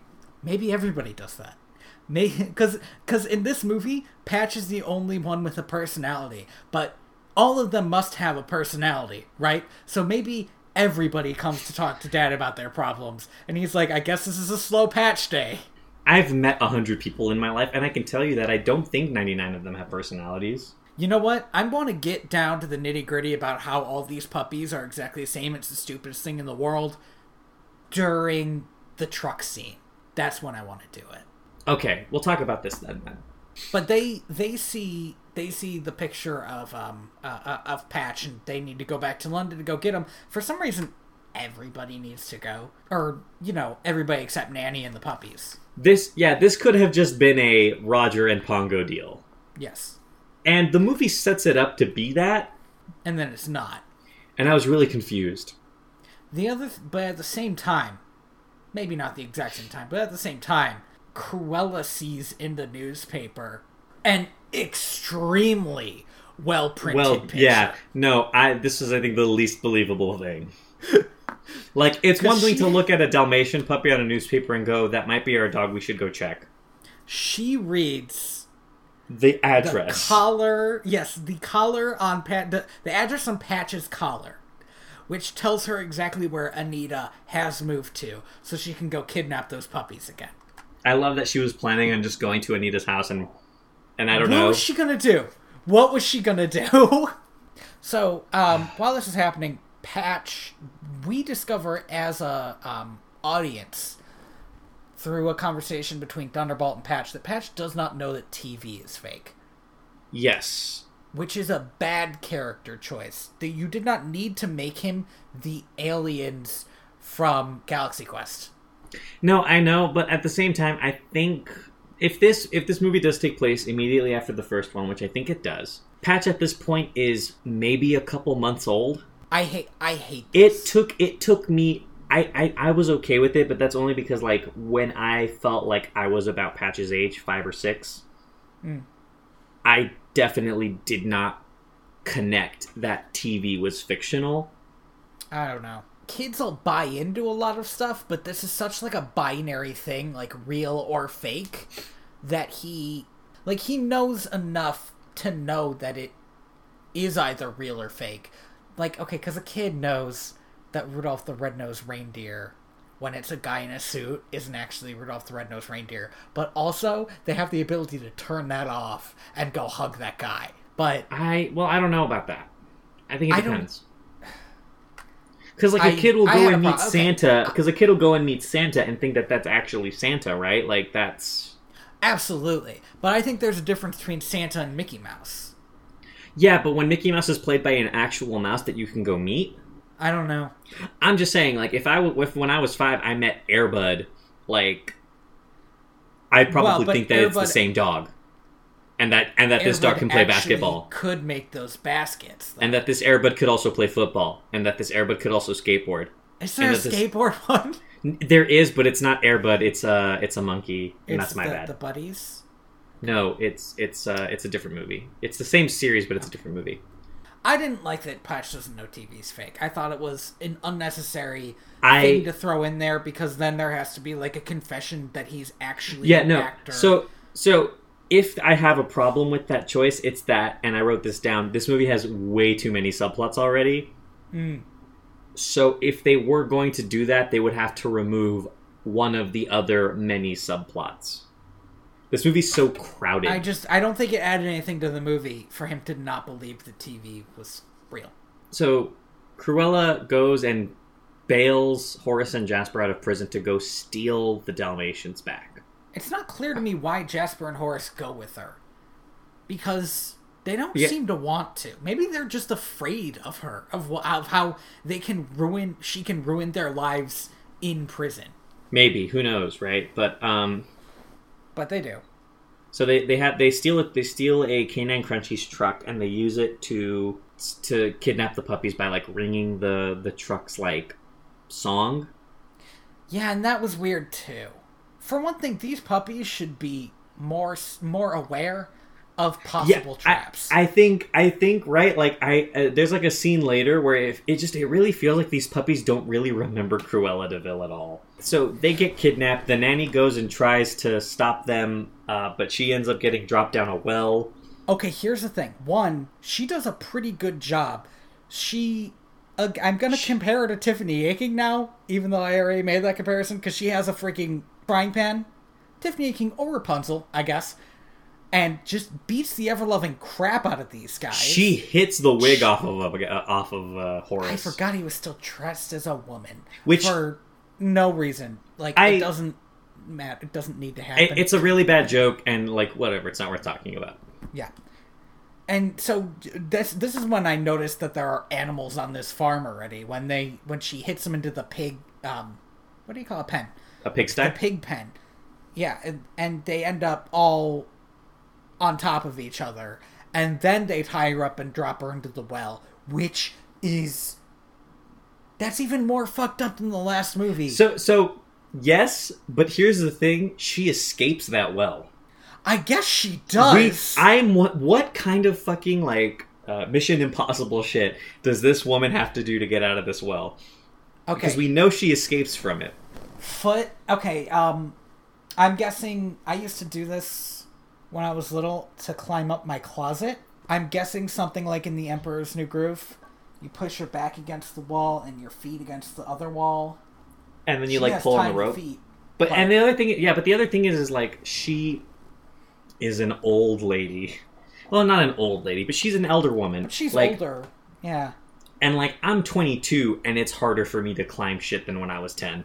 I don't know. She just believed in herself, Andy. Yeah, she had the power of believing in herself, I guess. She hit the water, and then she thought, I'm not going to let these dipshits kill me, because now that we have her escaping, I think in my mind, there's also water, because we need to up the ante. Up the stakes? Yeah. Like the water level's rising? But that's... I know. What most probably happened is Nanny dies slowly and torturously, and it's a really good thing that she shows up later in the movie. That's actually the second Nanny that's in the books, but wasn't in the movies. No, not funny. The first nanny died, and this one just, like, popped in to take her place. Isn't funny. No, it's like a respawn in a video game when you knock an NPC off a cliff. But she retained all of the memories and experiences of the old nanny. So now she knows what death feels like. And that imbibes her with even more strength to go find these two criminals. Sorry. That's what happened to Sailor Moon. I think it just wrote a better... fuck, damn, I was going to say, I think it just wrote a better movie. But I guess Sailor Moon already did it. So Cruella brings these puppies to her art. Lars is his name. Oh gosh, yeah, that's right. Lars the beatnik artist. And he's like, oh, you want me to paint the puppies? And she starts laughing. So does Horace and Jasper. And fuck those guys. I don't understand what their stake is in this anymore. I think they also just want to kill these dogs now. Maybe? As like revenge. Who knows? Anyway, she says, no, I want you to paint on the puppies. We're going to skin them. Or make a sculpture. Yeah, like, the point is these puppies are going to die. And Lars, who, again, I also have not particularly cared for in this movie, suddenly turns around and says, you are not hurting these puppies. Not while I have anything to say about it. And they tie him up and gag him. And throw knives at him? Lars. Yeah, hell hath no fury, so... Yeah, this is the culmination of their weird relationship, I guess, is this betrayal. Lars bit off way more than he could chew with Cruella de Vil. Which he didn't know, to be fair, right? He just thought, like, maybe this is another weird, eccentric artist person. Mm-hmm. Like, I don't know. I have met people who I have looked at them and thought, that person looks like Cruella de Vil. And even then, my thought wasn't, I bet they also kill puppies like Cruella de Vil. Then this weird thing happens. The Twilight Bark starts, and it's not clear who starts it. I think the puppies do. Okay, but the puppies don't talk about the Twilight Bark or doing the Twilight Bark. No, they don't. So either they start it by accident, or they decided, oh, we shouldn't give any other puppy a personality, and they'll just do it. And it made me really mad and annoyed, because then the Twilight Bark starts, and the Twilight Bark is lamer. Yeah, it loses... We talked about this a bit a week ago, but it loses the magic. Because apparently this is just something that can be done on a whim. Right, and I'm fine with Twilight Bark showing up again, but... It could have been framed better. And so, Thunderbolt and Patch hear the Twilight Bark. And at this point, Thunderbolt is like he's gone through this arc. He's like this kid has successfully like edged his way into his life, and he really likes this kid, and he wants to tell this kid, hey, listen, like I'm just an actor. I just act, and right. I might not be doing this for the wholesome reasons you think I am. But before he can do that, they hear the Twilight Bark. They realize, oh, these 98 puppies that have been stolen are your siblings. Mm-hmm. And Patch melts his heart and convinces him that they should go save them. Which is super unfair to this guy, like... Well, yeah, but... It makes a later scene not work as much. Mm-hmm. Because he was already, like, going to tell Patch this anyway. Well, and I have to mention this again, that this whole plot point hinges on the fact that Patch can't tell that a very formulaic show is scripted. Like, he knows every part of this show. Again, he's a walking Wikipedia article. Yeah, so he should really understand that, like, obviously Thunderbolt does not save this dumbass kid once a week every week of their lives. And then also this entire time, Lightning has managed to convince the producers to make him the star of the next episode. Right, because Thunderbolt has disappeared. Yeah, he's missing. But because Thunderbolt has responded to the Twilight Bark, a couple of the fangirl dogs... But Lightning hears this, and he thinks, what if he accidentally does save those dogs? Then he will be the star, and everyone will love him, and so I'll never get my shot. Yeah. And I am not throwing away my shot. That. Okay, thank you. You're welcome.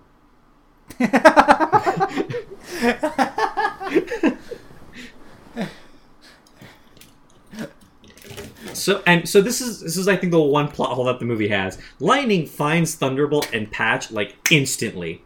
I'm sorry, you're right. This movie does not like have a ton of plot holes, but that sentence was crazy to me. Right? Whenever we talk about a movie, it has a million plot. No, this movie's like pretty solid. Its problems are primarily like script. Thing. The what? The collar thing in the newspaper. Come on. Okay, yes, sure, but that again, like most of this movie's problems are like script errors. Yeah. Pretty much everything, every sequence of events that happens in this movie is believable and logical, with the exception that Lightning, upon hearing that Thunderbolt is going to save these puppies, knows where he is and how to find him and is there immediately. But he is, so we're all going to have to deal with it. And here's this I get it as a kid's movie. This betrayal where he has to pretend like he's Thunderbolt's buddy would fly a lot better if we didn't already know his evil plan, trying to replace him.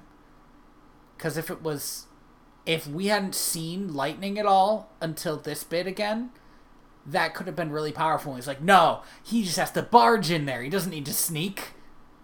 This movie has Lightning say his entire plan out loud 3 times. And the third time is in front of Thunderbolt after the betrayal. And the entire time I was thinking, why would you say any of this, dude? You could just leave. Here's the thing. Thunderbolt would have been none the wiser. Lightning doing that is crazy for a few reasons, and one of them is that he's in the room with 3 people who kill dogs.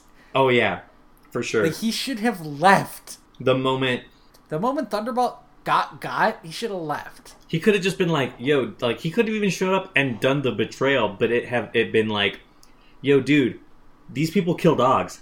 I'm gone. We're not that good. We're not as good of friends as you think we are. Mm-hmm. And the funny thing about his betrayal, though, is that what he tells Patch is all true. Oh yeah, no, for sure. Lightning is not all that evil, because he's like, you always steal the spotlight, you overact, and you're bad at your job. And then he turns to Patch and he says, this guy is fake. And then he leaves. And the evil thing he does is leave these puppies.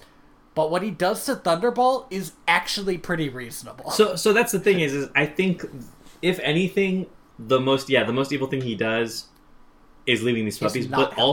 But also, the heartbreaking moment of this scene is the fact that Thunderbolt has to look at this kid and say, no, yeah, everything he said is true.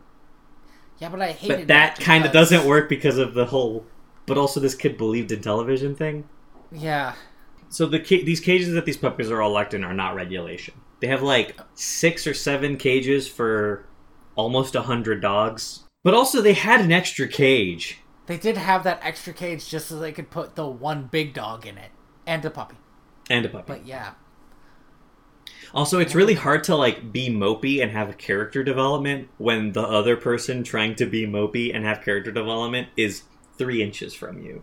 So we get this whole scene where everybody's sad because they failed, and it's the part that you need to have in like the last quarter of the movie before everything turns around. And Lucky says, "Hey, didn't something like this happen in such and such episode?" And Patch is like, no." Well, actually, it was episode 18. Episode? I remember that line exactly. He's like, "Didn't this exact same thing happen in episode 13?" It was episode 18. Bitch. You dick. You dumb motherfucker. I get that we're trapped in these cages and we're probably gonna die, but fucking get your facts right. Let me tell you about Blue Eyes White Dragon. So... But then Patch gets an idea. Because this entire time, Patch has been, like, walking Thunderbolt through these episodes and how to do these actions, and he realizes, you know what? I could do all this shit myself. I feel like if that bit was spelled out more, it would be better. Because he just does it instead of, like, saying, if he can do this, I can do this. Yeah, no, for sure.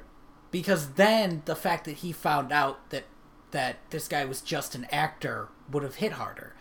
Because if he just pretends to do it, but he's really doing it, then I could do that.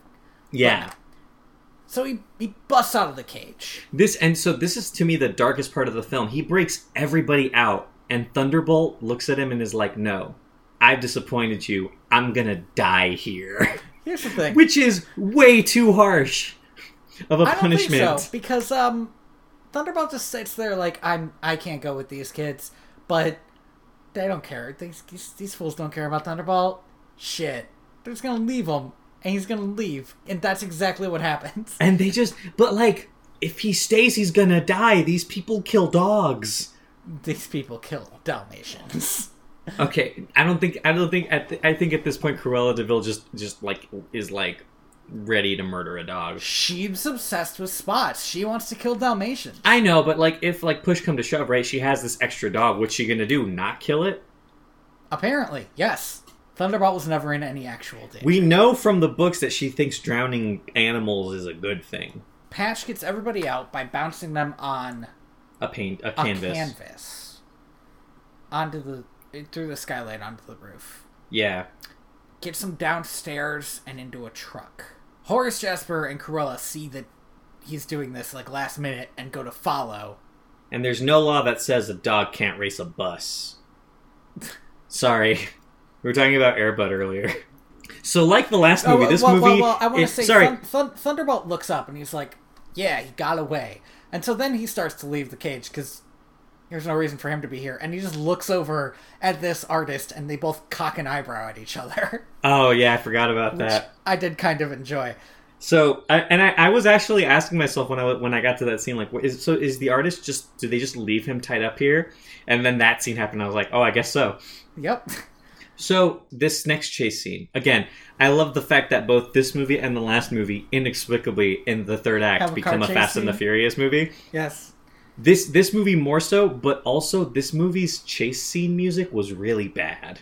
I don't even remember it. I was more focused on... It was the theme music. Okay. I was more focused on this troubling character development, which is this. Somebody hits the brakes on this truck, causing it to drive off. Yeah. Oh, bus. It was a bus. It was a double-decker. It's a bus. It's a double-decker bus. On the bus, causing it to drive off. Patch starts to steer. Then when Cruella shows up, he goes to save Roly-Poly? Yes. Which is a bad name for a puppy. It is. He falls out the window. And then he goes back to the front of the truck where everybody's arguing and takes command again. But it's not even him taking command, it's him doing everything. And everybody else just stares at him like, oh, he's doing so great. Okay, so this movie is about how you can be, how a person can, like, stand out. Okay? But what it should be about is how it's okay to be one of 99 if the other 99 are also cool. Like, if this scene was about the puppies working together to drive a bus, it would have been a better scene, but it's not. Yeah, I think this movie's theme is A, a bad theme, and B, poorly set across for all of the reasons you just stated. Because it's like, oh, now everybody thinks Patch is the best puppy, which means that all these other 98 puppies consider themselves to be lower than him. Which isn't a good ending to the movie. It's definitely not. But to be fair, this movie's ending is just bad anyway, even if they had done this correctly for reasons that we'll get to. I think this might be one of the, just in terms of sheer competence, the most directed cartoon that we've watched of all of these sequels that we've seen. Because inexplicably, in the middle of like this climactic moment in this chase scene, it cuts to Lightning recording the finale to his first ever solo episode.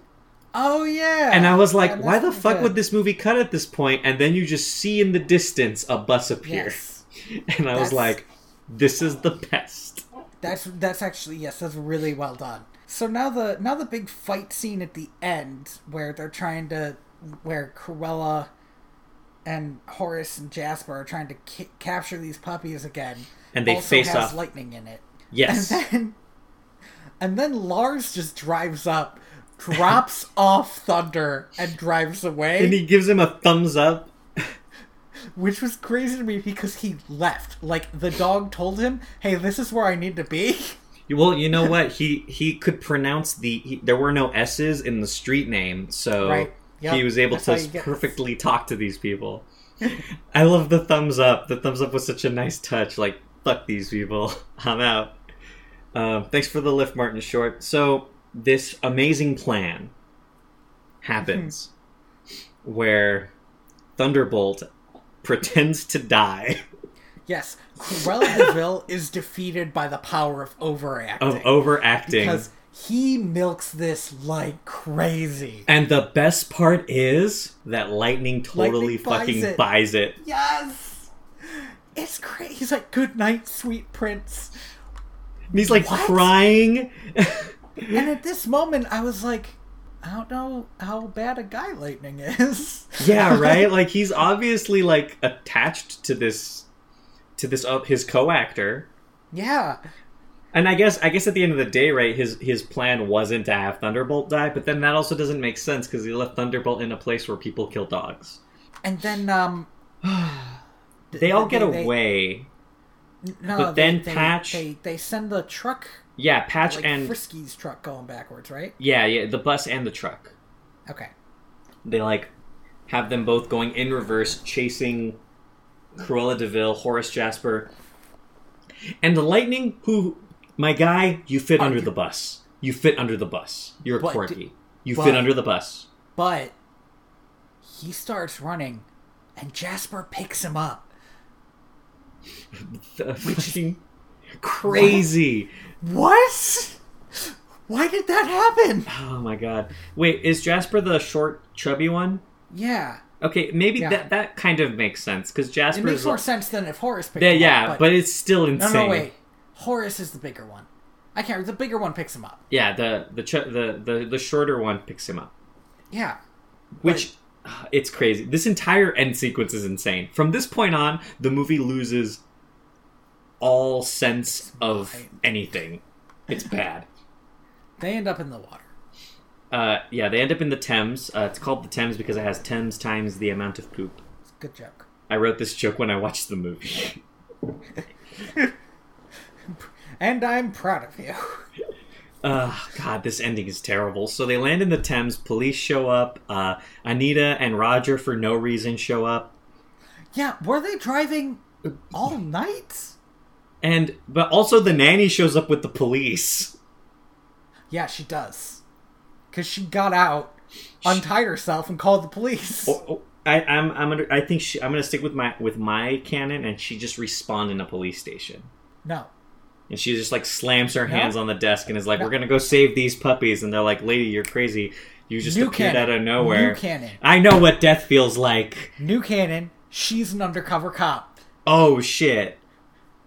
She's been kidnapped before countless times. She knows how to get out of this. No, she's MI6. Yeah, absolutely. After this, she goes and she's M. What? Okay, so this raises the real question. What does Anita do? Because she makes a lot of money and somebody is spying on her. Oh, damn. She does have a Spanish name, so maybe she's a communist spy. That would make sense in the 60s. For England, though? Yeah. I don't know how big the Red Scare was in England. It wasn't that it was big, it was just that in the 60s there were communist spies everywhere. Interesting. Anyway, all I have really written down about the last scene is that you don't arrest dogs. Yeah, I don't... They had cop dogs arrest Lightning, which also, what was his crime? Unclear. And they throw Cruella de Vil into a mental institution truck, and this is honestly the one problem I have with this movie. Well, she's gonna go and be tortured. It's like the 50s. Yeah, I think that's my problem with it, is like this is an era where this woman definitely has mental problems. She wants to skin dogs to make coats. No, she does. But also, I don't think the movie takes the time to explain to kids that this is the case. And it really just gives the impression that... I see spots. Okay. It really just gives the impression that crazy women that you perceive as evil should just be sent to mental asylums, which is bad. Well, they've got the hysteria, Andy. Oh, God. I have the consumption. Which one's that again? That's the... I believe that's... tuberculosis? That's TB, yeah. Yeah. We actually... talked about this in an earlier podcast, I think. Looked it up. It's TB. I think I just have an obsession with the sentence, "I have the consumption." It sounds Apparently so good. You do. It's a really good sentence. I don't know. I think it's my ASMR trigger. I don't remember what happens to Horace and Jasper, but I bet they just go to jail again. Oh, I think all that happens to them is the nanny shows up and she's just like, they stole the puppies again. So, yep. I have one thing to say about this movie, now that we're at the ending. The only voice actor in this movie that doesn't sound like the original voice is Roger. Yeah, they do pretty well. Like, everyone else, like, is near spot on. Although here's the thing, I kind of thought that, Patch sounded a little bit Oliver Twisty to me. Oh, no, definitely, right? He was Maybe definitely, laid it on a little bit thick. Yeah, he was definitely, like, Britishing up his accent.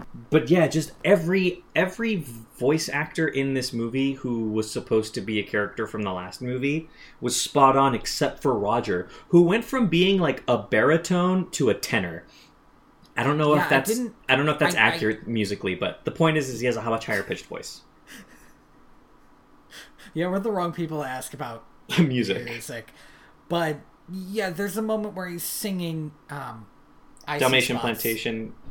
Dalmatian, which is it's a like, cool idea, having the new song go into the old song, but I didn't like his voice. Yeah, he's just when he was doing it. Yeah, this guy just doesn't sound like Roger and doesn't have the same like singing voice as him. Mm-hmm. Which is pretty important because he's the only musical character in both movies. And so here's the other problem I have is that as the credits are... Did you stick around for the end credit sequence? I saw a few of the newspapers, So they have these, like, incredibly specific newspapers, and this, to me, explains why there kept being newspapers about, like, Dalmatians on the cover. Is I think there's just a Dalmatian crime newspaper on top of the music newspaper, the mental institution newspaper, the fashion newspaper. That newspaper must go out to people in the mental institution. Like, this is printed. This is like the mental institution has a what do you call it when a school does it? Just a mental paper. Institution Yeah, paper, a mental paper. Yeah. Oh god. By mental patients for mental patients. Oh, Jesus. Hey, Corella, you want to be on the cover? Sure. Sure she does. I see spots, she says. Oh, God, are we good? I think we're good. I think we're good. All right, so I think we both enjoyed both of these movies. The first one is very good. It's a classic. Second one is not good, but it's stupid. And if you just want to watch some stupid dog movie, it's not bad. Yeah, it's better than any fucking Air Bud movie. I'll tell you that much. I remember. Sorry, Air Buddies. Air Buddies. Oh, okay. Probably. Yeah, I've never seen Air Buddies. Movie. They're really bad, dude. They're fucking real bad. Yeah, I really like the first one, and I don't hate the second, which is about the best you're going to be able to get out of me from most of the time. No, I think just the fact that we could walk away from both of these movies with a pleasant demeanor, super sad or angry, or like with the last few. Yeah, I think the second movie baffled or just completely like unable to process. How could they make that? Yes. Which I think makes for our best podcast episodes, but really drives me insane. Yeah, no, it just feels bad recording it. I think going back and listening to it, it's definitely really funny. I think 101 Dalmatians is definitely like a Disney classic, definitely like in my top 5 Disney movies now that I've rewatched it. It's charming, it's fun, it's beautifully animated. It's got one of the best Disney songs ever written in it. Eat Your Heart Out, especially early Disney. Because a lot of early Disney songs kind of sound the same. Yeah, definitely. I think a big part of that is Roger. I think just Roger as a character is fantastic. Mm-hmm. He has so little to say, but... Yeah, but every time he's in a scene, you kind of get an important snapshot of who he is. Yeah. Oh, man. I wonder if he was based off of anyone in particular. Like, I'm very curious now. But yeah, he's a really well done character. The characters in that movie are great. Cruella de Vil is an amazing villain. And a villainous icon. Like, I think it really shows how well her character was handled that to this day she is one of like the most evil Disney villains, despite the fact that her only goal was killing dogs, which is the least villainous thing compared to a lot of other Disney villains. Here's the thing. That's more, like, viscerally evil than a lot of other Disney villains. No, for sure. It's not a lofty goal. It's so easy to kill a dog. I don't. Oof. I might cut that one out because it made me sad to say it out loud. I think if I like looking back on my life, I think the movie that got me interested in animation was 101 Dalmatians. It's such a like, it's got so many memorable things that I looked at when I was a kid, and I thought that is technically impressive. I think it's sort of the pinnacle of. I mean, I said this at the top. It's the movie that you watch if you want to watch a movie for the animation. There's other cool stuff in the movie. Yeah. Like, it has a pretty cool world and pretty cool characters, but I feel like the animations what draws you in. Yeah, no, and every character, even the minor ones, are just fantastically animated. Like everyone has a tick, everyone has a stance. So I have a book here by Richard Williams. It's called The Animator Survival Kit, and I recommend anybody who wants to just even think about animation critically read this book. But Milt Kahl, who helped animate this movie, is referenced a lot in this book because Richard Williams was Milt Kahl's protege for many decades, and Milt Kahl, especially of the old men, really hammered home this idea that every person that you meet walks a certain way, and you really see that in this movie. Like Roger's, think about like that. Roger's movements in this, like how he walks and how he like throws his legs out and kind of has this awkward gait. Anita's very prim but determined step. Cruella de Vil's like almost torso leaning, gesturing. Like everybody in this film. And at the top of this movie, we see like 5 throwaway characters. Yeah, that all walk in a specific way, and this sort of it helps paint what immediately you think of them. That's really good. It's fantastic. It is beautiful. Like this movie is worth studying from an animation perspective. And pretty much anything Milt Kahl touched, but this movie I think really showcases his look. It's a fun movie. Its story is not that engaging, but all the characters are, so it'll keep you engaged. And the story has a great climax. That car chase scene and the sneaking into the truck is fantastic. We didn't talk about the car. The animation for the car? Yeah, and how like she drives into a ditch and then drives out and it's just the engine. Right, but yeah. Fuck. Did you see, I saw this floating around a few times. There's like a breakdown of how they animated that car. Mm-hmm. Did you see this? I don't think I've seen this. Oh, when I saw it, I thought, oh, Andy must already know about this. It's a 3D model. The car's a 3D model. And they would move it, they would draw the scene and put the 3D model on the scene and take pictures of that and then draw over that. And the reason they did this was so they didn't have to animate a fucking car.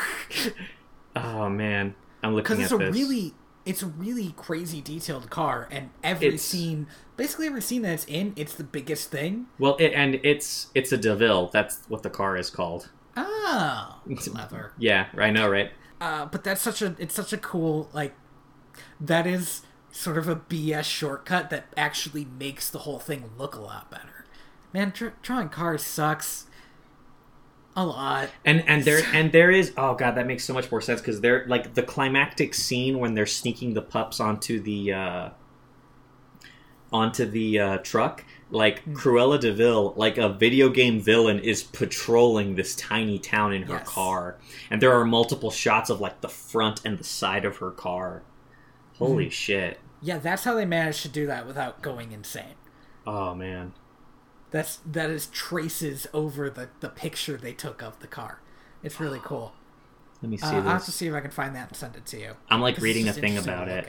They built an actual. Wow, no, they built a physical cardboard model. Yeah. Holy shit! This is super cool. Somebody must. I mean, I wonder if there's more than one, but somebody must have that somewhere. That has to be in a place now. Oh my god! I'd be really depressed if they broke down that car when they were done. It's in storage, and it's. Oh man, I would murder an indeterminate number of people to get my hands on that thing. I would murder 99 Dalmatians. No, I wouldn't. I would not do that. People, yes, but Dalmatians. No. Storm the house. We got him. Shit. Thank you for listening to Direct to Video. Oh, man. VHS. I have been your co-host, Tony Robusto. And I have been your co-host, Andy Reyes. And if you wanna find us on social media, I am at TheaterBats on Twitter. And I am at royalty_Valens. If you want to check out our stuff, you can go to direct2.video. You can find all of our episodes as well as some tidbits on YouTube. You can also just find us wherever you get your podcast. And if you get your podcast somewhere like, I don't know, like iTunes, or we're on like Stitcher and Google Play, and I don't know how those do with like rating systems. They have them, I think. But give us a rating so you can tell us. So one, so we go up in the charts. And two, so that we know what you think. And then give us a review and talk about how we talked, how cool it was that I cut out all the times that I interrupted the podcast to talk about Yu-Gi-Oh. Oh man! A special shout out to Lee Rosevere who provided us with our song. God damn it, Tony! Sorry. A special shout out to Lee Rosevere who gave us our theme song "Penguins on Parade" off of Music for Podcast 2. You can check out his stuff on Bandcamp. It's not Bandcamp. I don't think it's on Bandcamp, but it's in the description. It's around. In our description, and he's free music archive or free music library or something like that. Yeah, and you can go get his stuff, and he just does a lot of background music for podcasts. If that's what you're into, if you're into having background music that won't get you sued. Yeah. Like I am. And Tony also does a webcomic at inspiredbytrueevents.org. It's very good. It's very funny. Wrapping up the current storyline, which is good because it's been a little while and there has been a lot of weird tadpole stuff. A lot of deep dives into biology. And you really have a fascination with tadpoles, I think from a biological perspective, because I remember another arc going into that. I'll tell you where I got the idea for a tadpole character is I found a very, very old how to draw animals thing, and the first page was a tadpole, and it was literally a circle and then a squiggly line. Yeah, no, I could draw a circle and a squiggly line. You were like, this is within my artistic wheelhouse. I got this. Yep. Done did it. Oh man, Tony, are you excited for what we're gonna watch next week? I don't know. Should I be? I think you should be, because we are going to be watching A Sword in the Stone. Uh-oh. And Quest for Camelot. Oh, okay. Woo, okay. I remember those as two movies that are okay. Yeah, no, I remember both of these movies being insanity. I remember both of these movies being not as exciting as they should be. Oh, man. I'll also have to make a note. Remind me if we forget next time, because I'll have to make a note to talk about the alternate universe version of Camelot that I read about, where Arthur marries a squirrel. No, I'm not having this. What? But the point is that Mordred is never born. Because he never has sex with his sister because he married a squirrel. Yeah, no, how does that stop the other? What? Well, because this is all supposed to line up with the actual Arthurian story. Well, I can talk about it later. It's one of the cuter AUs that I've ever seen. Oh, really? Is it? Whatever. No, I'm gonna stop recording. The stuff that Disney does with the squirrel is already weird. No, I'm gonna stop recording. Okay. This is a canon squirrel? Yes, a canon squirrel. It's from that's where it came from. Because there's this whole thing where Merlin tries to get Arthur to have sex with a squirrel. I hate this. What? We'll talk about it. But in the meantime, I am the ghost of John Smith. I'm tired. There's one dragon in Yu-Gi-Oh! With cannons, but it's actually a robot, and they just call it a dragon. But so is Blue Eyes White Dragon. It's actually a robot. No, Blue Eyes White Dragon is a young woman from Egypt. Oh, I'm sorry, what the fuck? You didn't watch the last series, and I told you, I warned everybody that this is the hill I'll die on.